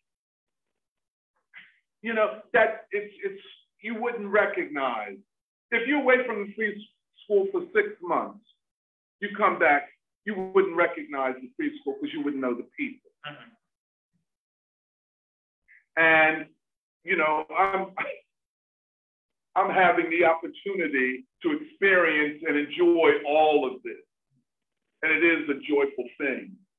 I don't have any criticism of the free school. I really don't. If I would have, you know, probe into what would I criticize about the free school? I don't know what I would. I don't think there's anything. I think it is as close to the political organization and ideological organization for this time of anything I could imagine. I don't think there's I don't know how you could do it any better than this. I really do. Now, with certain improvements, we'll talk about. I don't know how you do it any better than this. Because, you know, one of the problems of the left is that they're completely, how do you put it? Just completely overweighted, burdened with bureaucratism. And they can't think. One thing about bureaucratic organizations by trying to be something that you're really not going to be. That is, quote, the stereotype of the Leninist part. You're not going to be that, money. You know, I mean, I could go name by name, but they're not going. But then, in trying to be that, they do not afford themselves, and especially for the young people, enough space to think and to grow. That's the last priority. Go ahead. No, just in these groups. I mean, for one thing, most of them are about 30 years too late to be the absolutely. I would say that. And they're trying to imitate a lot of things, but I mean, on their list, the absolute last thing is thinking, is ideological, struggle or work, basically. That they usually just put in the hands of a couple of people and then they just regurgitate, and that's what they call the party line, the official line. That's why that's why a lot of people get burned out of those things too, because I mean, I've seen from most of these kind of left groups, the average turnover is usually, in my experience, like maybe 2-3 years, and then people are usually done with it because you just can't. I mean, you can't sustain going like organizing protests, going to protests, selling papers.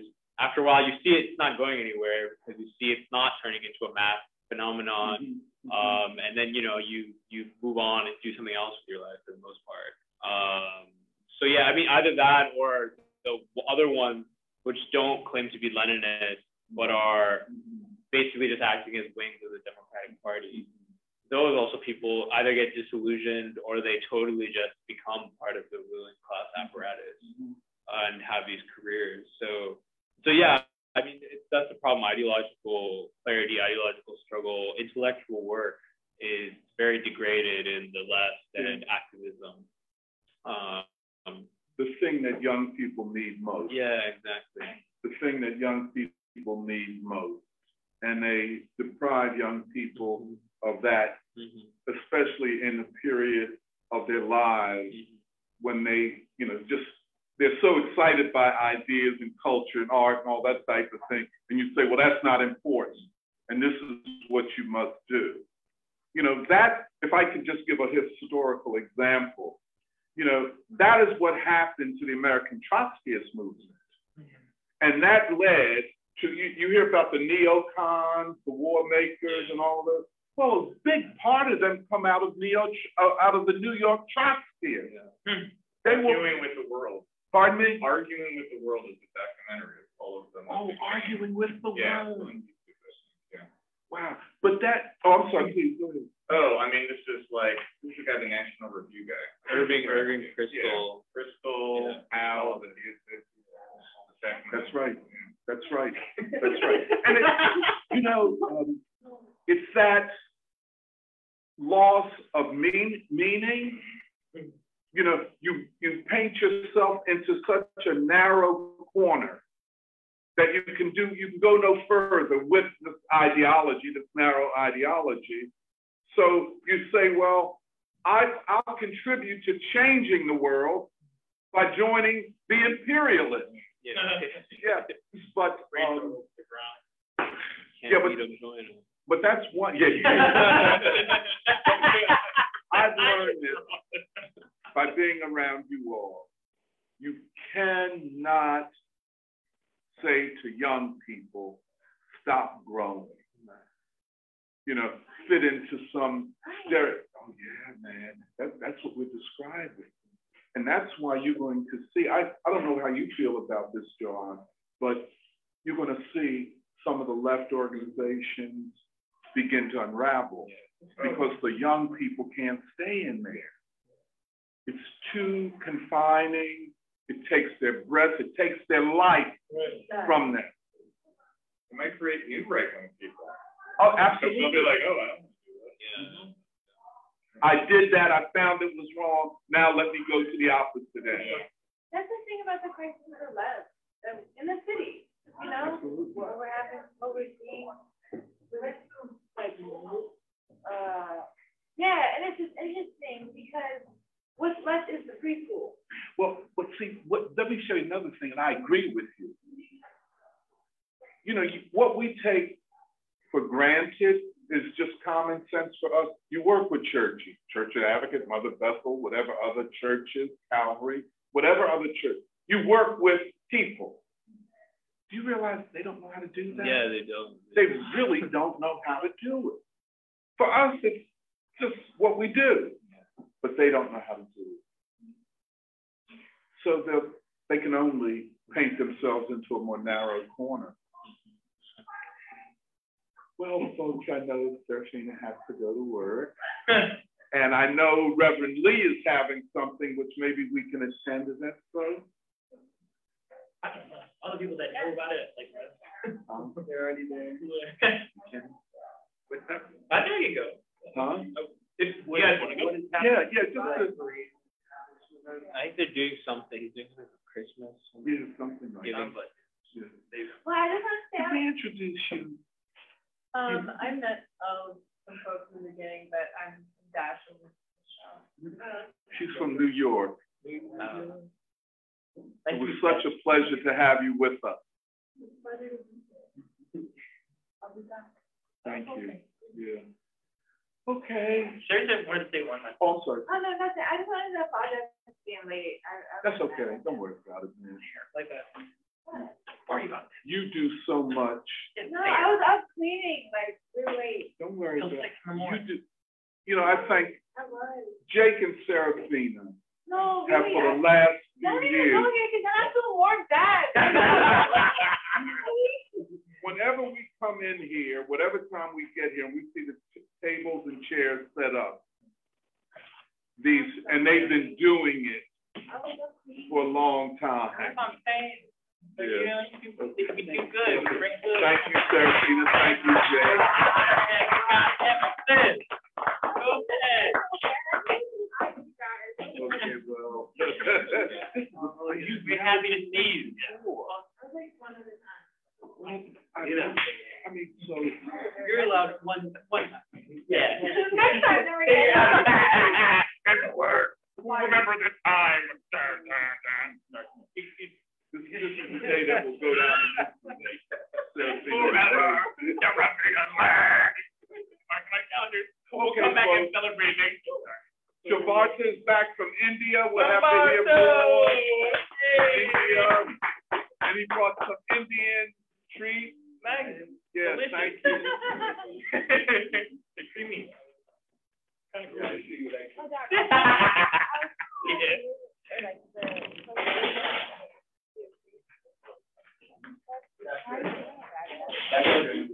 I got it. I got it. I thought it was